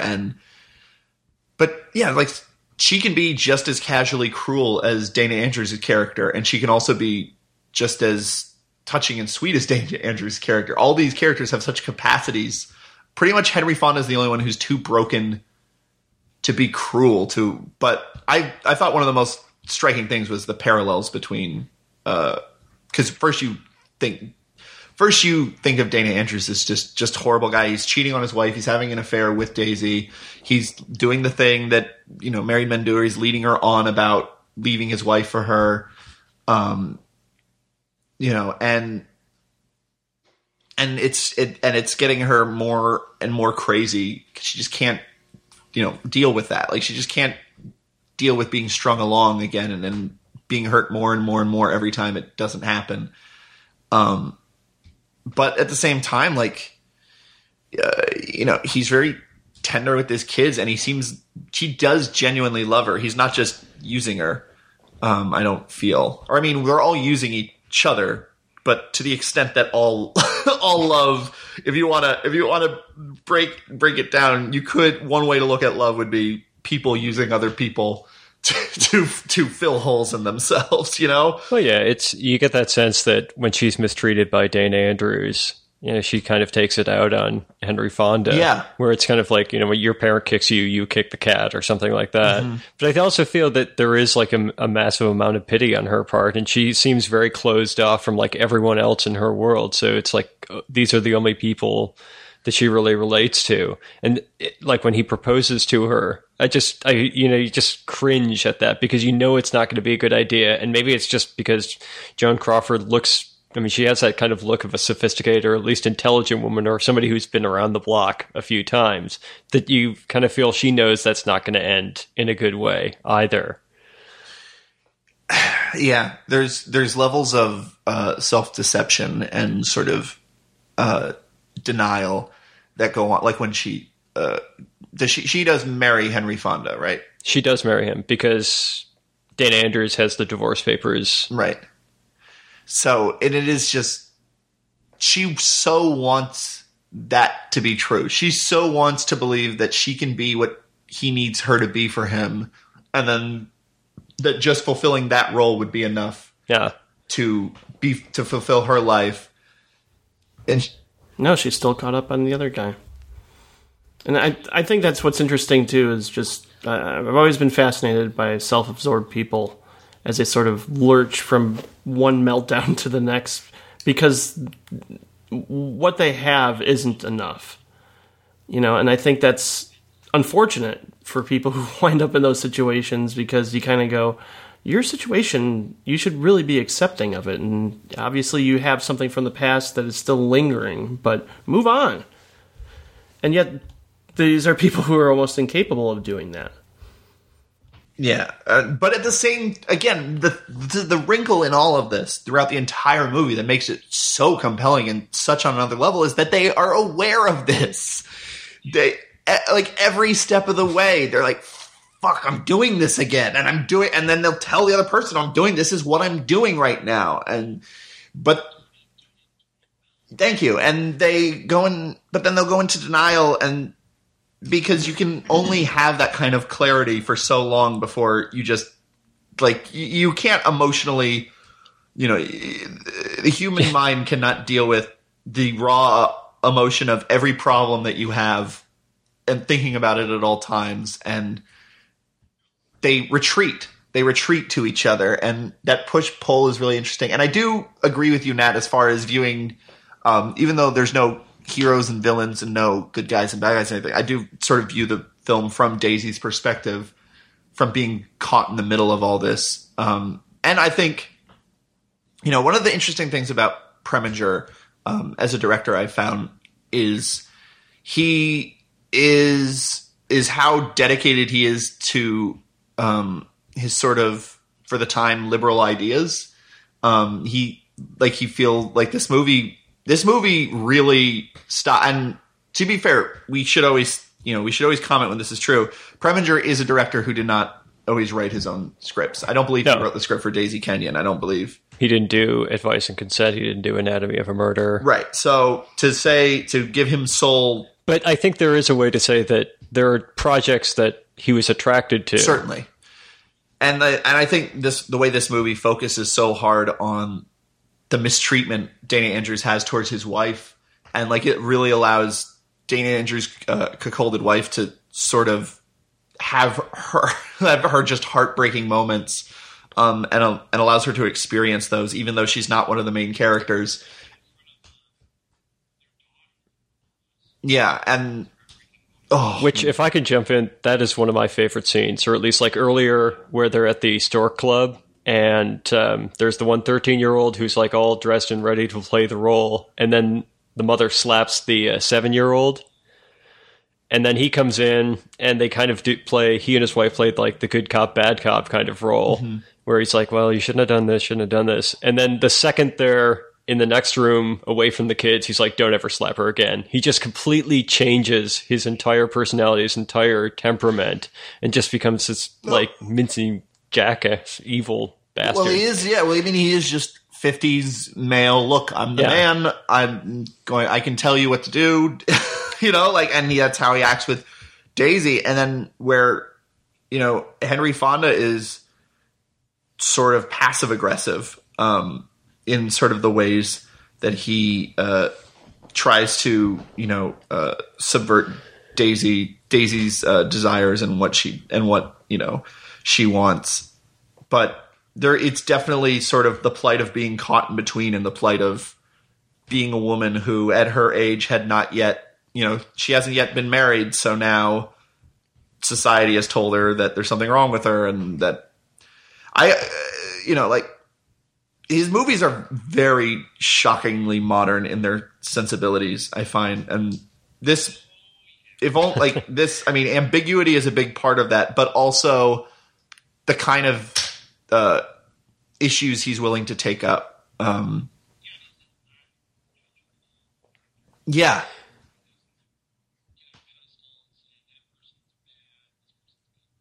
I mean, yeah, he wants to understand everyone's perspective. So most dramas that are about sort of the McCarthy trial, McCarthy hearings, whether or not they're, clouded in metaphor, like The Crucible, or that they're more direct, Good Night and Good Luck or something. Like those movies, the tack they tend to take is you can't go accusing everyone because how do you know? And then all of a sudden you're just ruining people's lives through paranoia. In Advise and Consent, Otto Preminger says, yes. So what if he's a communist? Yeah. He's not saying that, oh, this is an innocent man you're proving wrong. And then he goes even further and he says, and he draws a parallel between a persecuted person who was once attended communist meetings, I mean, the attitude of the film is that isn't a problem. That is someone who is open-minded, and that is someone who's willing to explore. Like, that's someone who's right thinking, is someone who, who. The worst guy in Advising Consent is the one who has the cleanest record. Yeah. And is played by a homosexual. Right. So that's the other great thing about that. Actually, real quick, there was a line that I wanted to use in reference to Daisy Canyon that kind of sums up everything. It's early on in the film, and I forget exactly how it goes, but it's like the two politicians are speaking to each other, and he says, "Oh, it's a Washington lie," or no, he's speaking to his son. Oh yeah. It's like it's a politician's lie. So he knows that I'm lying to him, and I know that he knows that I know that I'm lying to him. It's like the Lion in Winter line. Yeah. But it's everyone being aware of where they stand and yet still trying to deceive each other, which I think is exactly what Daisy Kenyon is. That's a really good point. And that's also Anatomy of a Murder. Oh, definitely. Anatomy of a Murder, like both George C. Scott and Jimmy Stewart know what game they're playing. Oh, yes. Neither of them give a shit whether or not someone's guilty or innocent, and they're just playing a sport at that point. Yeah.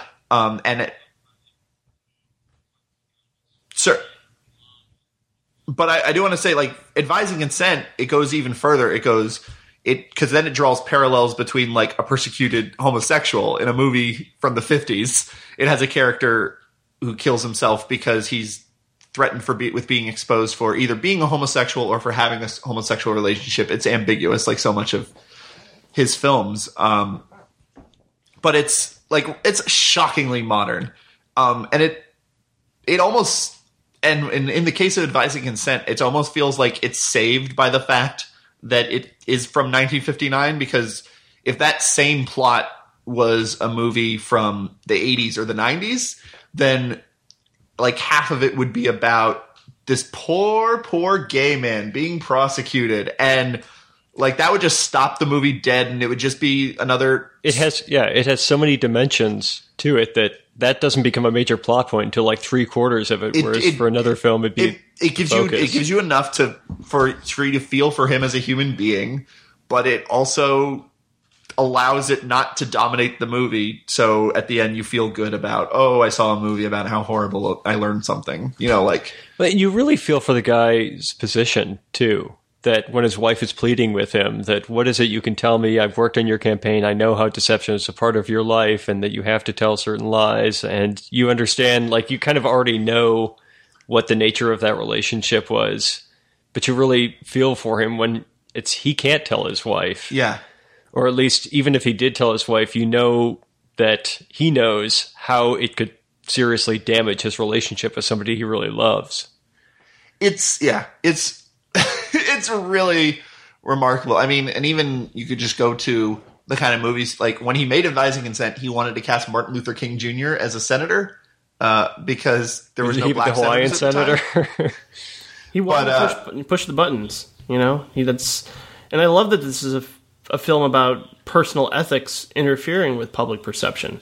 It's not so much concerned. It's not like necessarily, this is a total, political courtroom drama. It focuses more on public relations. And then, that sort of plays a bigger role later down the road with real life case, like with, what we had with Primary Colors. And I love movies about political idealism getting crushed. Well, I mean, certainly, especially for the first half of Advising Consent, the joy of that film is how much that film revels in just the minutia and the mundane details. Yeah. And just all of those phone calls and the way you see information spreading throughout Washington and the way it plays. And it's not super dramatic. Everyone seems to, the stakes for a certain point, the stakes feel fairly low. Where it's like, this is going to be a fun little game we do, trying to get the Secretary of State nominated. And so you didn't get the confirmation. Nope. Yeah. How do you feel about him? I don't know, but I feel like we should back up our president, right? Okay. Like that's the emotional and moral commitment they have to it. But that doesn't matter because all the fascination isn't in that they're doing the right thing and they're going to save America and the stakes are so high and you can't believe that this was almost stopped. by some backwards thinking. No, like that's, you know, that sort of stuff, grandstanding, you know, it can be really dull. And that's the sort of thing that movie specifically avoids. Well, it's funny because so much of it hinges on just what's the personal vendetta of Charles Laughton's character. Yeah. And just that he doesn't even care that much about the confirmation. It's just a personal thing. And then I think that's kind of wonderfully echoed with the senator they have to punch to wake him up. And he's, I'm against it. Yeah. But no, you're for this one. Oh, okay. So that's also a very, very, very key part of Anatomy of a Murder. But there's a weird thing in those two films that I find just, I don't know how I feel about it even, which is, I don't know whether or not Otto Preminger respects those institutions, because both those movies seem to have a lot of reverence for the way the Senate works and the way that lawyers work. Like Anatomy of a Murder, just, there's a lot of moments where it's just like, I'm going to do some good law work. And there's the moment where his friend gives up drinking, and like, it's not an ironic, sarcastic thing. Like there's tremendous affection for those characters and what they go through, but those characters are horrible. Like, what they're doing is horrible, and they commit to it just on a whim. They commit to it basically because Jimmy Stewart's friend just goes, I guess you don't have the balls to, I bet you're just afraid you're going to lose. And then that's basically the only reason Jimmy Stewart does what he does for the rest of the film.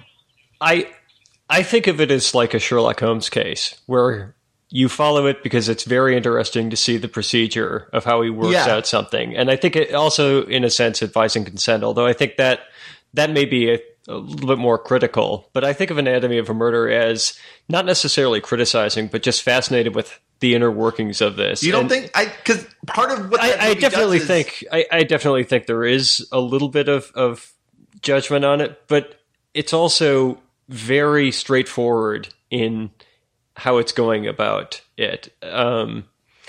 Because I feel like part of that movie is, like, a big part of that movie. I mean, and again, this is a film from 1959, so watching it from 2014, there's nothing in the film that wouldn't be in Law & Order SVU, an episode of Law & Order SVU. But part of that film is to provoke the audience and make them uncomfortable. Like, that movie is full of frank talk about things that are not sexy, that are gross, and just moments. Like, even in the courtroom when they show photos of the murdered body, they're way more graphic than you would ever expect them to be. Just the photos of the corpse on the operating table with the blood leaking out of his gunshot wounds and stuff. Like, it's really, I think he's provoking the audience. He wants to make them as uncomfortable as they are entertained. Well, maybe I've seen the movie so many times that I feel that that's like much more clinical. I feel like the movie is extremely clinical in everything it does. Really? Oh yeah. Because I think I would think it's the opposite. I think the movie is about. I mean, for me, the movie was about the tension between the joy of seeing all these ingenious sort of, it's not like a clinical trial. It's a very animated trial. There's lots of crazy little things that happen, and there's characters. And well, no, that's what it's dwelling on the minutia of the court. Like, the drama and the enjoyment of it hinges not on like any sort of pursuit of justice or anything like that. It's just Jimmy Stewart coming up with, a brilliant idea to argue his case. This is a brilliant point. Or just like them researching in the library of trying to find like some very small point of law that will somehow get their guy off. Or like when Parnell meets the army psychologist and he's disappointed that he doesn't have glasses and that he's not really old, and that they're trying like every sort of cheap trick in the book. Well, that's like, to me, it's not, if they played by the book and it was just, they were very smart in the way they did it, that'd be one thing. But to me, it's as much about the performance and the cheap tricks and the theatricality as it is about them being brilliant. Well, I think of that as pretty damn realistic portrayal of how a case is actually conducted. Right. But in exploring that through this specific case, where he's defending someone who shouldn't be defended. Yeah. Well, what does that say about our justice system? Like, does it say that like, to me, the takeaway from this film is the feeling of the film was our justice system is a sport that rich, smart men play with each other. And then there are real lives and there's real tragedy and there's real pain, that exist in it. But those are all just little pawns that get moved around. As entertaining as it is, the moments where like they're just accusing her of, oh, well, she was asking for it. She clearly wasn't raped because what a slut she is. And like those moments are so uncomfortable, but they still employ the same techniques as all the other points that aren't gross and tied into rape culture and stuff like that. And I think it almost feels similar to me like something like Wolf of Wall Street, where you almost feel you get swept up in the fun and you get swept up in the pageantry and everything. But at a certain point, you're really supposed to think critically about your own reaction to it. To me, like a lot of it feels like a kind of a savage critique of the justice system, everything. But there are also moments where it seems to have such reverence for the institution, and it seems to have reverence for these characters, and there's that like happy ending. Like, the most unhappy happy ending in the history of cinema, though. You think so? I think so, because Parnell has quit drinking and Jimmy Stewart won the case, but then they look at the gin bottle, and I think that pretty much confirms that every single bad thing you can imagine about Lieutenant Mannion is true. Right. That he did beat his wife, that the murder was completely premeditated, that he was lying through his teeth, that he did every single horrible thing that you could imagine him doing. And then they just hang the shoe on it and laugh. Yeah. So for like the main characters, I do think that they kind of frame the story in the sense of it's sort of a redemption for the character of Jimmy Stewart, that he was ousted from his role as district attorney, and he hasn't really had an interesting case. And then he finally gets this interesting case and is able to basically go head to head against a really great or like very powerful opponent and come out on top. And so it really sweeps aside the whole notion of justice in that. Like, even when they deliver the verdict, it's with absolutely no fanfare at all. They just casually read it off. But the thing about that movie is that story that you're talking about his redemption, about him proving that he's a great lawyer even though he didn't get reelected, that could have been done with a case that wasn't full of such graphic, uncomfortable details of sex and violence. And I think that's like as important, if not the most important thing about this film, is that Preminger is rubbing your face in that, and the actual human loss and the actual toll of that this fun little game is sort of covering up. Right. Like this movie, like it could have been about a technicality of, oh, this person got jailed or whatever, because it could have been any court case that wasn't a murder, that didn't involve rape, that didn't involve the graphic details of spermatozoa, that didn't have that horrible moment where the bartender is sort of describing what she was like when she was playing pinball, and he's just, I thought I hated the mayor of Amityville, but that is this like horrible, like that in that moment, it's almost as if he's just emotionally exactly there again and just leering at her and just taking great glee in the fact that he can just, view her as an object and as a dumb slut and all that. Like there's so many parts of this movie that if it were only about the entertainment and about the sport of it, they don't feel like they would exist. Right? Like,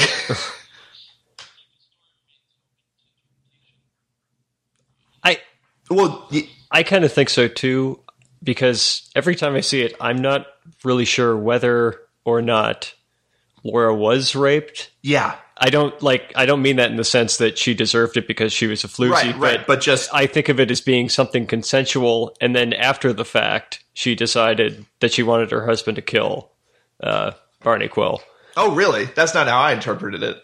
I interpreted it as her husband, Lieutenant Mannion, saying... Or found out about them having sex? Found out about them having sex, beat her, went to go kill him, and then said, well, you were raped. And if anyone asks, that's why I killed him. And so, like, the first time I saw it, just because being a person who the idea of someone claiming to be raped, assuming they're lying, is grotesque to me. Like, I just was watching it for most of it with the assumption that that was fact and that was what happened. And then it wasn't only until, like, later in the movie that it sort of began to be put into question. But then the second time I watched it again, that whole time she's explaining what happened when she's explaining the events of the night in Jimmy Stewart's office. Like, that to me almost felt like it was trying to telegraph that she's lying the whole time. Because there's lines in it like, I'm gonna rape you. Like, and he said it just like that. Yeah. Like, and the way she's describing it, like, she's describing it like without any note of trauma, without any note of I mysteriously attachment. woke up in the back road. And he even points out, like, inaccuracies in her story. Like, wait, wasn't the dog out of the car? And she goes, yeah, I guess he let him back in. Like, stuff like that. I thought, oh, maybe that means that she wasn't raped at all. But then I didn't get to finish it last night. I only got, like, the first hour and, like, 15 minutes into the trial. So I think then later on, again, with the panties and everything, it is, again, it's very ambiguous, and that is a really interesting thing about this movie. Yeah, ambiguity is definitely its strength. And I think, again, Preminger is the type of director who is not going to necessarily lay it all out. And I like that, it's totally up to your interpretation, and you can certainly have that sort of cynical viewpoint because God knows our justice system is incredibly flawed. And a case like this, although entertaining... in the context of a movie, felt like, this happens all the time. This type of manipulation, this type of mind games, and messing with evidence and all that stuff. How many courtroom movies where we see something similar? But this is sort of like the blueprints. This is sort of where it all first. No, well, except that the things that people take away from this is the theatricality of law is an exciting thing to watch.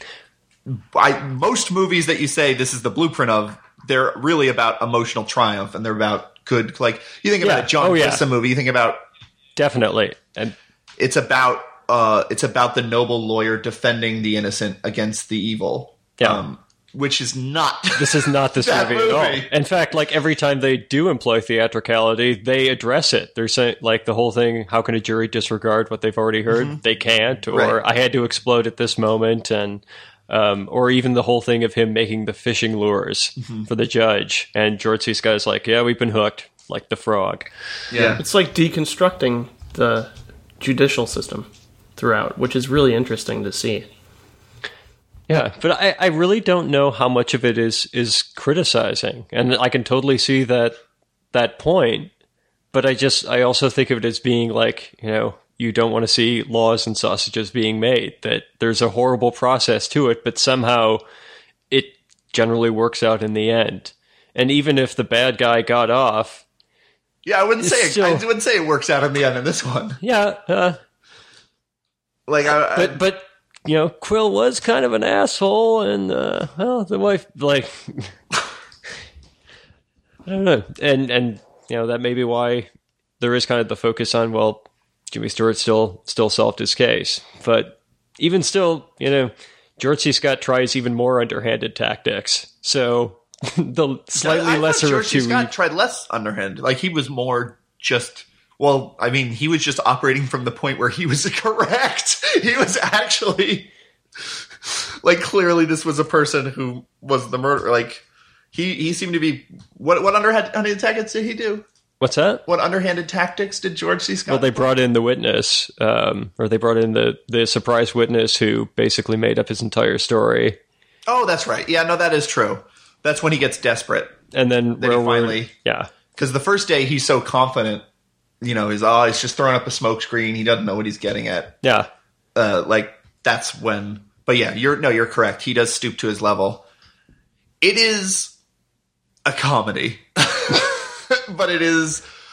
Yeah, my personal feeling is it's one of the nastiest comedy, like black comedies I've ever seen.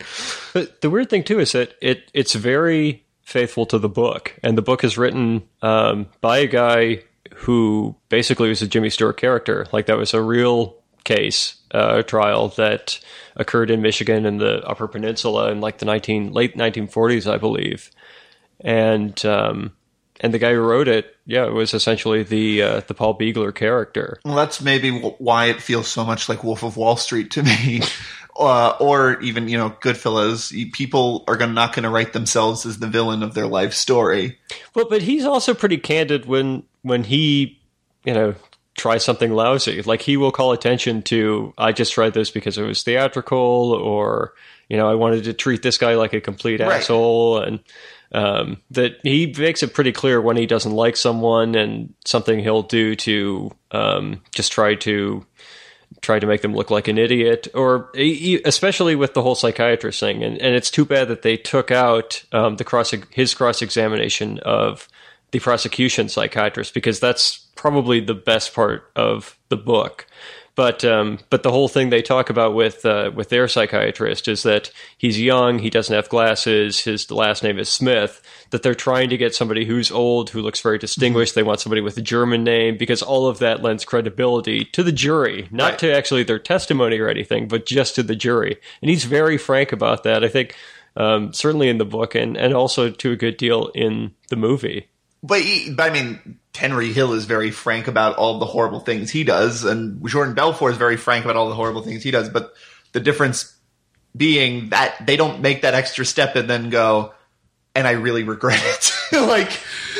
like that's what makes this a good movie, is that it doesn't end with Jimmy Stewart going, my God, what have I become? Oh yeah. Not at all.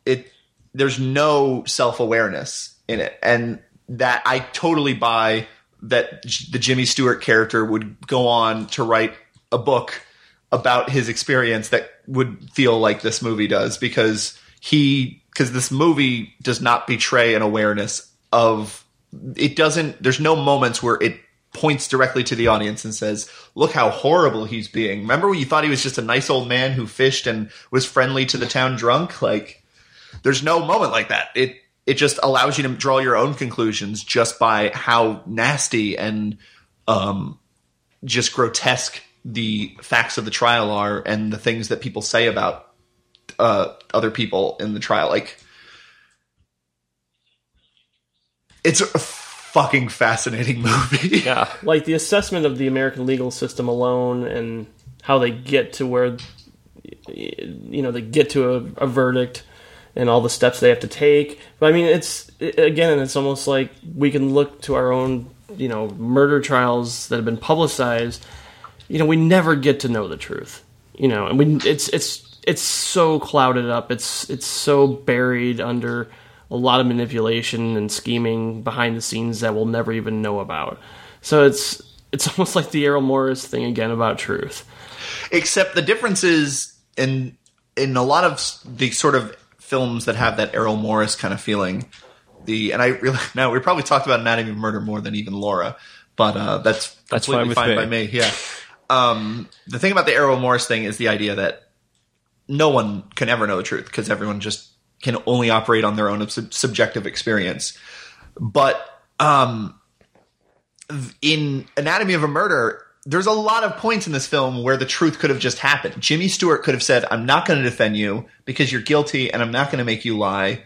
So my advice to you as a lawyer, and here's some free advice, is plead guilty, because guess what?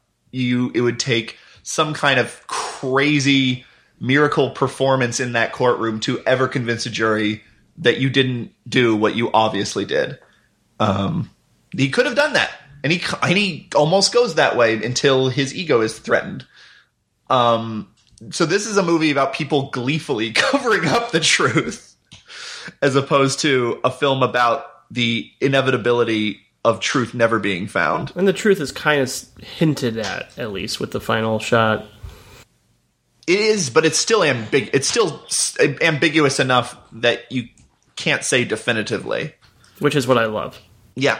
Well, and I don't know if they get into this too much, but the Mary Palan character, who is Barney Cole's illegitimate daughter, he actually starts up a relationship with her. So, if that's the final cherry on the entire sundae of, I got the murder of your father off scot-free, and now I'm going to fuck you. Yeah. But that I'm glad they removed that from the film. Because that would have just been, that would have been ghoulish. Well, and plus, maybe one more Preminger film that you want to talk about. We should hit that. Do you want to talk about something? Do you want to talk more about Anatomy of a Murder? You were about to say something, Nat. I mean, I could talk forever about it, but I do think that that it is very ambiguous. It's very amoral. I think that you can make a case that it is criticizing. I think you can make a case that it's just looking at it, or that, like you said, in terms of Errol Morris, that truth is very subjective, or conjecture about what actually happened with Laura and Barney. And that's one of the reasons I love it so much, is that you can constantly ask yourself all these questions.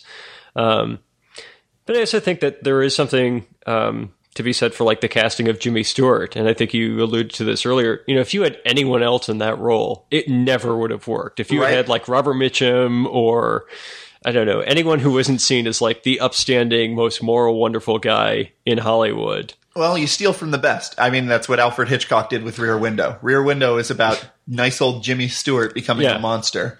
Like, the twist in Rear Window isn't that it turns out the neighbor is the killer or whatever. The big climax of Rear Window for me is the fact that his neighbor almost like commits suicide and they don't give a shit because they're too engrossed in their little murder mystery game. And it only pays off because it's little old Jimmy Stewart and he's adorable. And especially in this movie. I mean, this movie's so Midwestern. That's the other thing I love about this movie. It's so Michigan. I love it so much. I don't know much about Michigan. Jim. Yeah. Well, it was filmed in Michigan as well.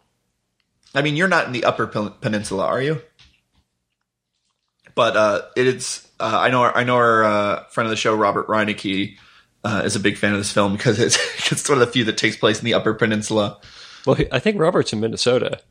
Yeah, but Robert also has excellent taste. Yeah, no, certainly. But I just love how even another wrinkle is just the politeness and the charm and the casual nature that the casual, like the jailer.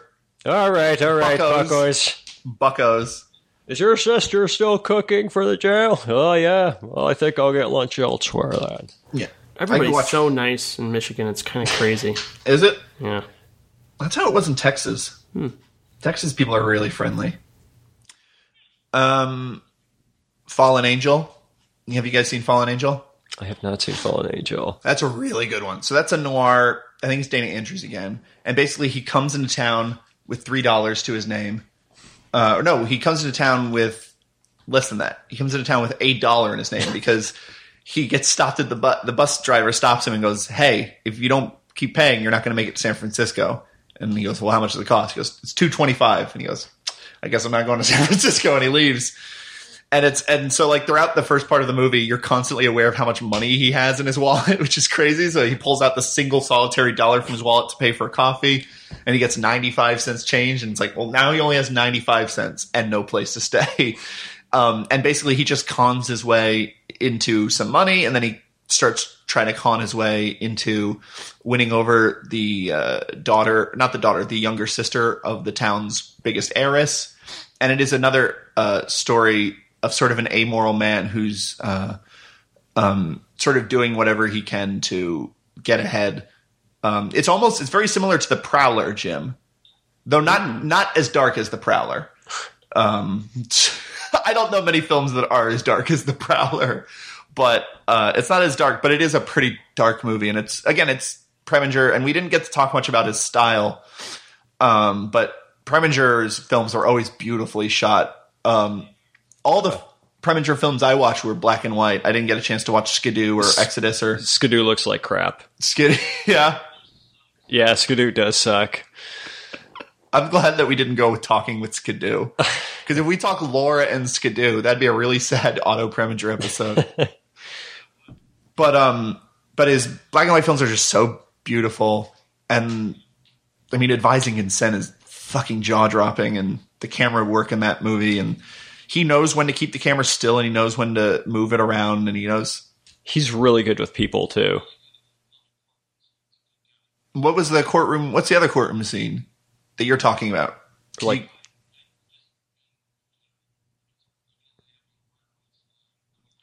right, but you said like plural, like are there multiple? do you mean the Senate in Advice and Consent? Oh, well, I guess. I guess, and also in Daisy Canyon. What is the? Oh yeah. Well, that didn't necessarily leave an impression on me. If I had to take one thing from Daisy Canyon, it's that he's great at filming car wrecks. Because that is a fucking devastating shot where the camera just keeps pulling back, and as she dazed and out of it wanders out of her wrecked car. That reminds me too. We didn't mention this in Advice and Consent, but he brings back the phone ringing as like an inducer of insanity. Oh yeah, yeah. I can't. Preminger, like Minnelli, like Vincent Minnelli, is one of those directors that we covered recently, where I just want to watch all of his movies now because he has such a vast filmography, and yeah. And how much do you want to ride that little cart thing from Advice and Consent? Is that a real thing? I don't know. I really hope it is. Do they really have like an underground like tramway? Yeah. in the Capitol building. And I think that's where his cameo is.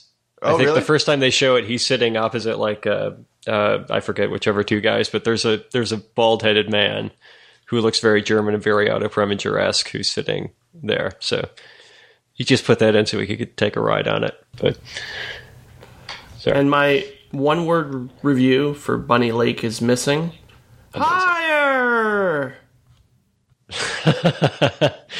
Yes. You know, I never finished Bunny Lake is Missing. I was trying to remember because How much of it did you not finish? I did not finish. I think I probably saw the first 45 minutes. Okay. Because it was on TCM, and it was just one of those times where it's like, this is good, but I have to be somewhere, so I had to leave it. So you don't know whether Bunny Lake is missing? I have no idea whether Bunny Lake is missing. I don't know. All I know is it's probably better than Flight Plan. Yes. Well, isn't there another one where like there's a couple of movies like that are just rip off Bunny Lake is Missing, where it's like your daughter never existed. Isn't that Changeling too? Yeah, and then what's the Hitchcock one? I don't know that one.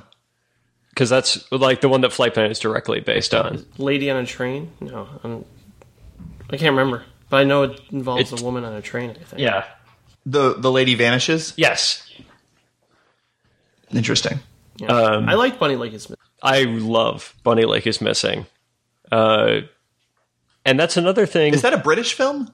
Or is it just a Hollywood film that takes place in Britain? It takes place in Britain. It has British people. The studio may very well be British. They were talking about that on the Tarantino commentary for Hot Fuzz.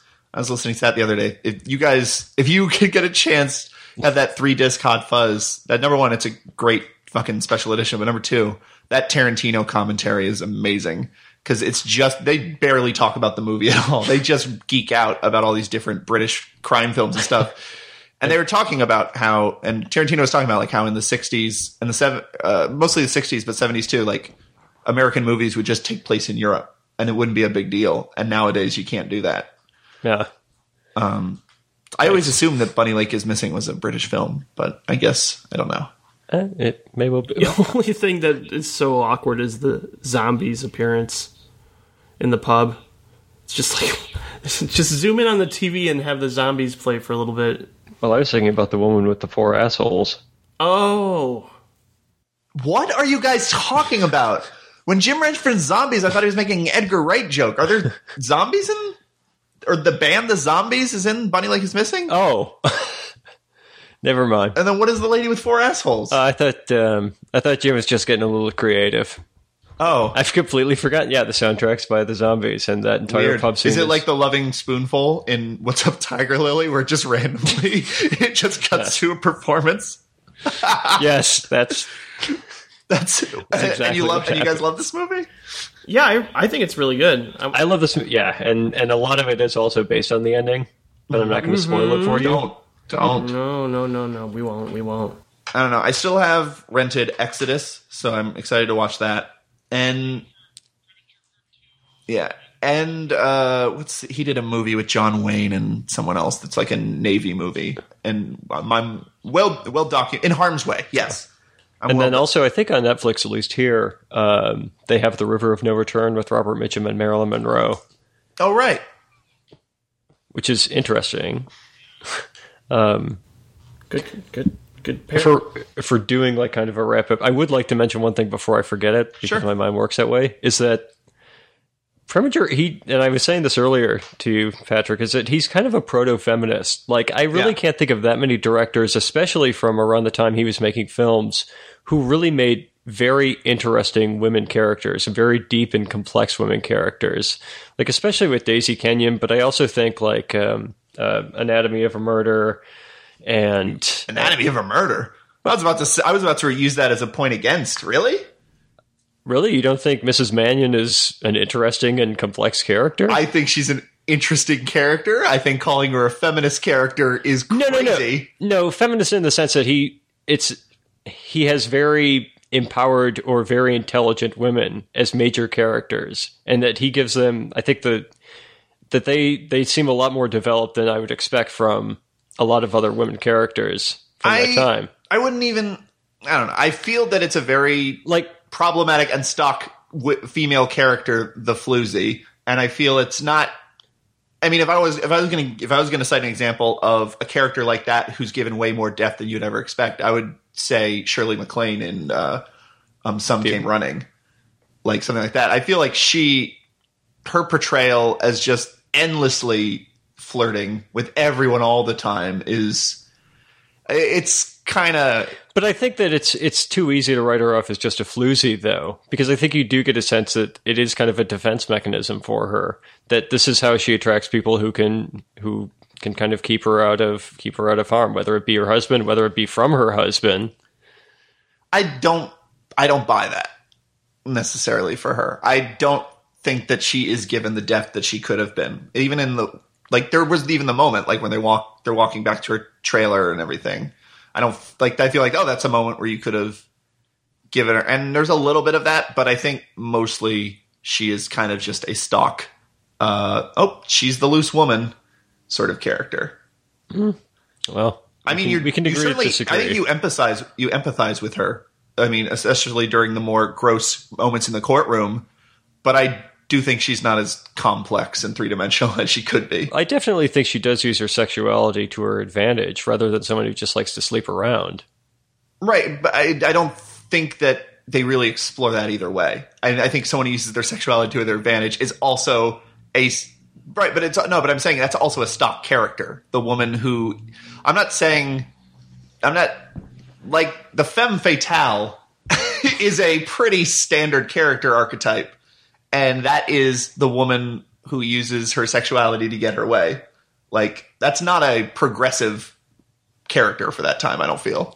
Well, I mean, feminist in the sense of it doesn't necessarily have to be like this crusading, morally upstanding, very dominant woman. I think it can be something where it's a very well-developed character of a woman and less of a stock character. I think that Laura is a bit more complex, or Mrs. Mannion is a bit more complex than you give her credit for. But if we can't agree on that, we can certainly agree that his secretary is a badass. Yeah, no, she's a badass. I mean, I'm thinking about it now. It almost, other than Daisy Kenyon, his female characters do seem kind of stock. Like in Fallen Angel, they're either naive victims or they're jaded victims. In Advise and Consent, there's practically no female characters other than his wife, who's just the sad wife character. I mean, he doesn't really do super sexist movies. I wouldn't say Anatomy of a Murder is especially sexist. It's not it's not about this woman trying to ruin this man or whatever. It's not as if you blame her for the lie. I just don't think it's a particularly groundbreaking character. Well, maybe if we watch more films, we'll get it. No, certainly. I'd love to open up that. I mean, he's so liberal in many other ways. I could very well be proven wrong. I've only seen the 5 movies. I saw Laura, Advise and Consent, Anatomy of a Murder, Fallen Angel, and I used to own Man with the Golden Arm, and that was the film I saw a couple of times on VHS. Bringing it back to that. I forgot about Man with the Golden Arm. Well, I also Bonnie Lake is Missing. Oh, okay, yeah, there we go. I don't know that one. That's a more interesting character? Yeah, I'd say so. Especially, yeah, once something's revealed. Yeah.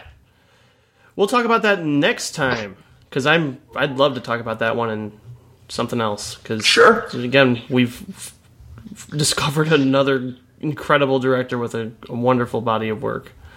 Yep, we discovered him. No one else knew how good Otto Preminger was before we did this episode. Yeah. I think we're just late to the party, Jim. I think you and you were... We didn't even mention his role as Mr. Freeze. Wait, what? Oh. He was one of the Mr. Freezes in the Adam West Batman. They had a Mr. Freeze in the Adam West Batman? Yeah. And it was Otto Preminger? He was one of them. Chill out, dudes. What? Here, No, I believe you. I believe you. Phone. Can I ask you one question? What? Was Mr. Freeze's real name John Clute? John Clute. And it's all come full circle. Did he have... Thank you, Jim. Thank you, Jim. Did he have like a Austrian accent? Isn't Preminger Austrian? Hungarian? I believe Austrian. Yeah. Austrian? He's a Hungarian Did Austrian. So there's 2 Austrians who have been Mr. Freeze. This is true. At least 2, because there were 2 other Mr. Freezes in the Adam West Batman. No, they're probably Austrian now that I think about it. Or ostriches. They could only be Austrian. Yeah. Hey, Jim. Yes! Let's wrap it up. All right, calm down. What are your 3 favorite Otto Preminger movies? I'm sorry I get excited.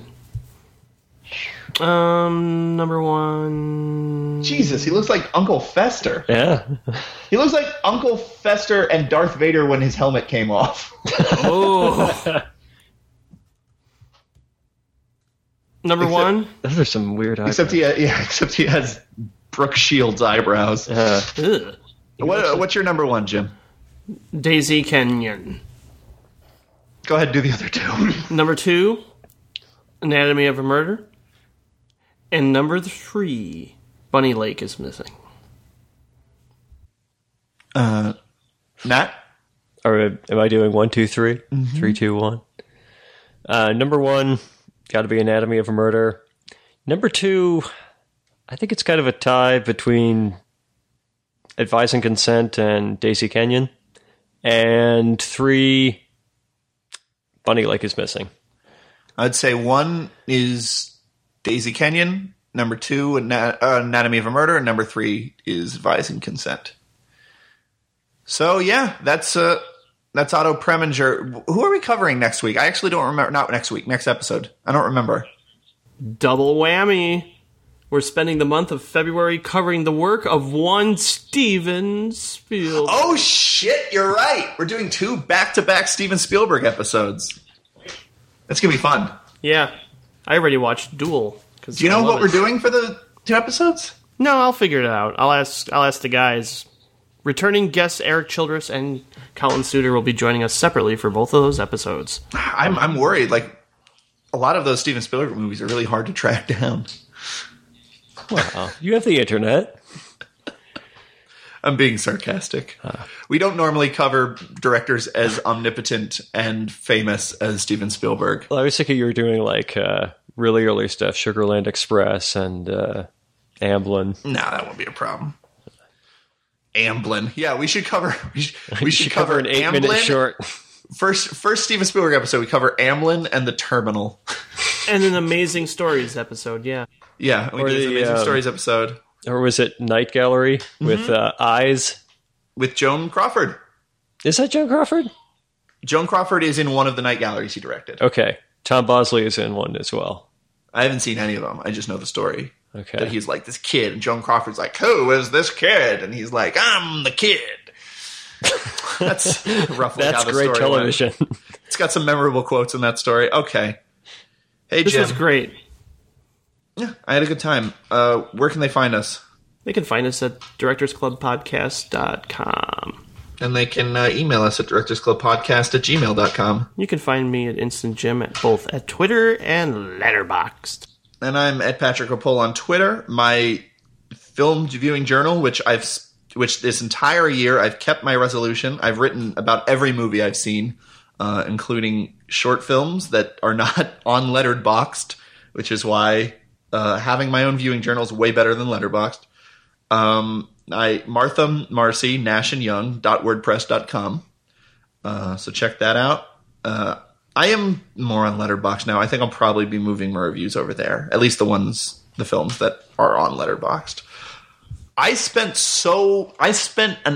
like 45 minutes trying to add the short film version of Whiplash onto Letterboxd in order for me to put it in my top 25 of 2013, and it didn't happen. It's still not there. They still only have the feature film version.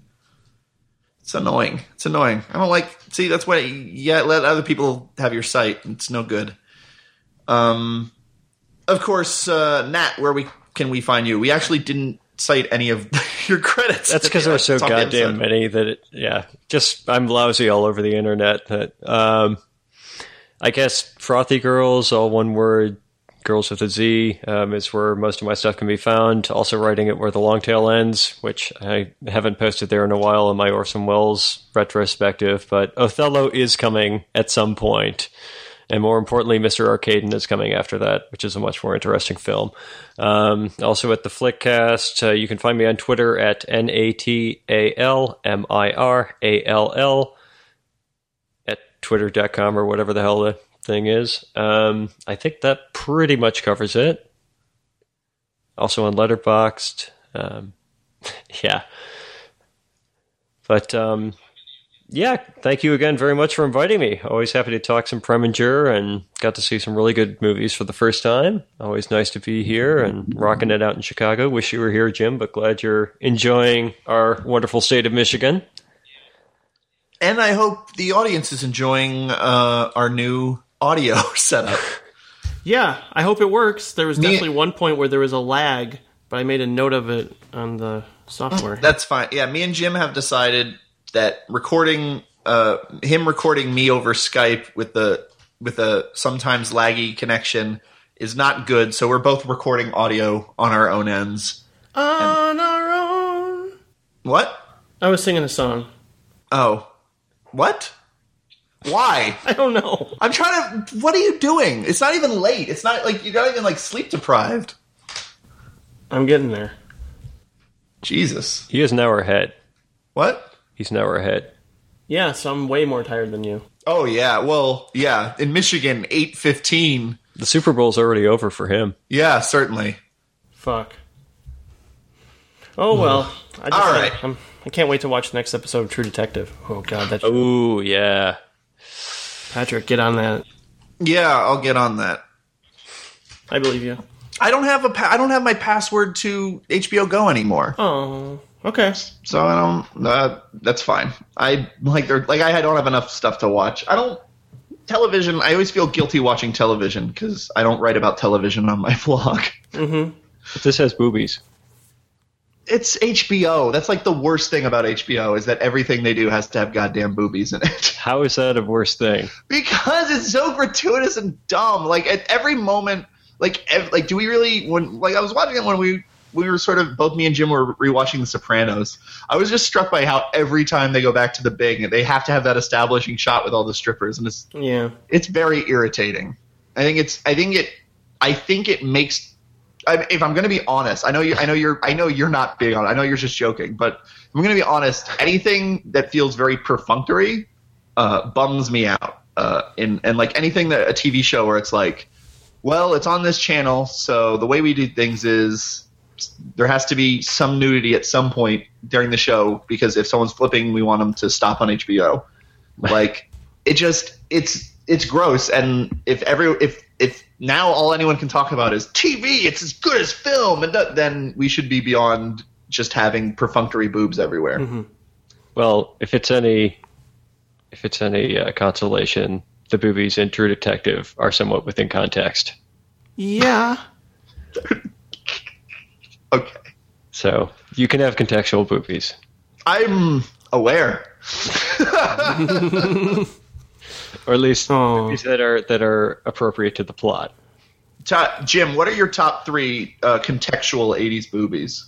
We talked about that in the bonus episode. Yeah, I know. No, it's fine. You don't Yeah, like but- things that are perfunctory, and I don't like people that are persnickety. Good one, Jim. Yep. Oh man, we're in a bad mood. Philip Seymour Hoffman just died. Leave us alone. I've been very negative towards you all episode, Jim, and it's just because it's such a fucking bummer. I know. This day fucking sucks. If And I only we was could so be there in excited. person, we could hug each other through the Yeah, whole I episode. It would know. have been so much better. Oh, I was so excited because Otto Preminger. I was so excited to discover him as director, and he made so many great films. And And I was like, so much hey, talking about him. fuck Super Bowl. I'm going to report a podcast. Yeah, exactly. I found myself too embarrassed to say that to my coworkers, though. Oh. They go, "Oh, you're gonna watch the game?" I go, "No, I got other plans." That's all I can bring myself to say, because I do not ever want to have the conversation. Hey, where I work, they think Explain to someone. podcasts are cool. I know, Jim. Stop fucking rubbing it in my face. It's not the last time you said that. Or not the first time you said that. You know what I mean? This probably isn't the last time either. I hope not. So, enjoy your week, everybody, and we'll see you for the Steven Spielberg episode very soon. Goodbye. Shut up! Bye. Bye. Shut the fuck! You're all right to take. Shut up! Will you shut up? Shut up! Shut up! Shut up! Now! Are you threatening me, Dick? What you go fuck yourself!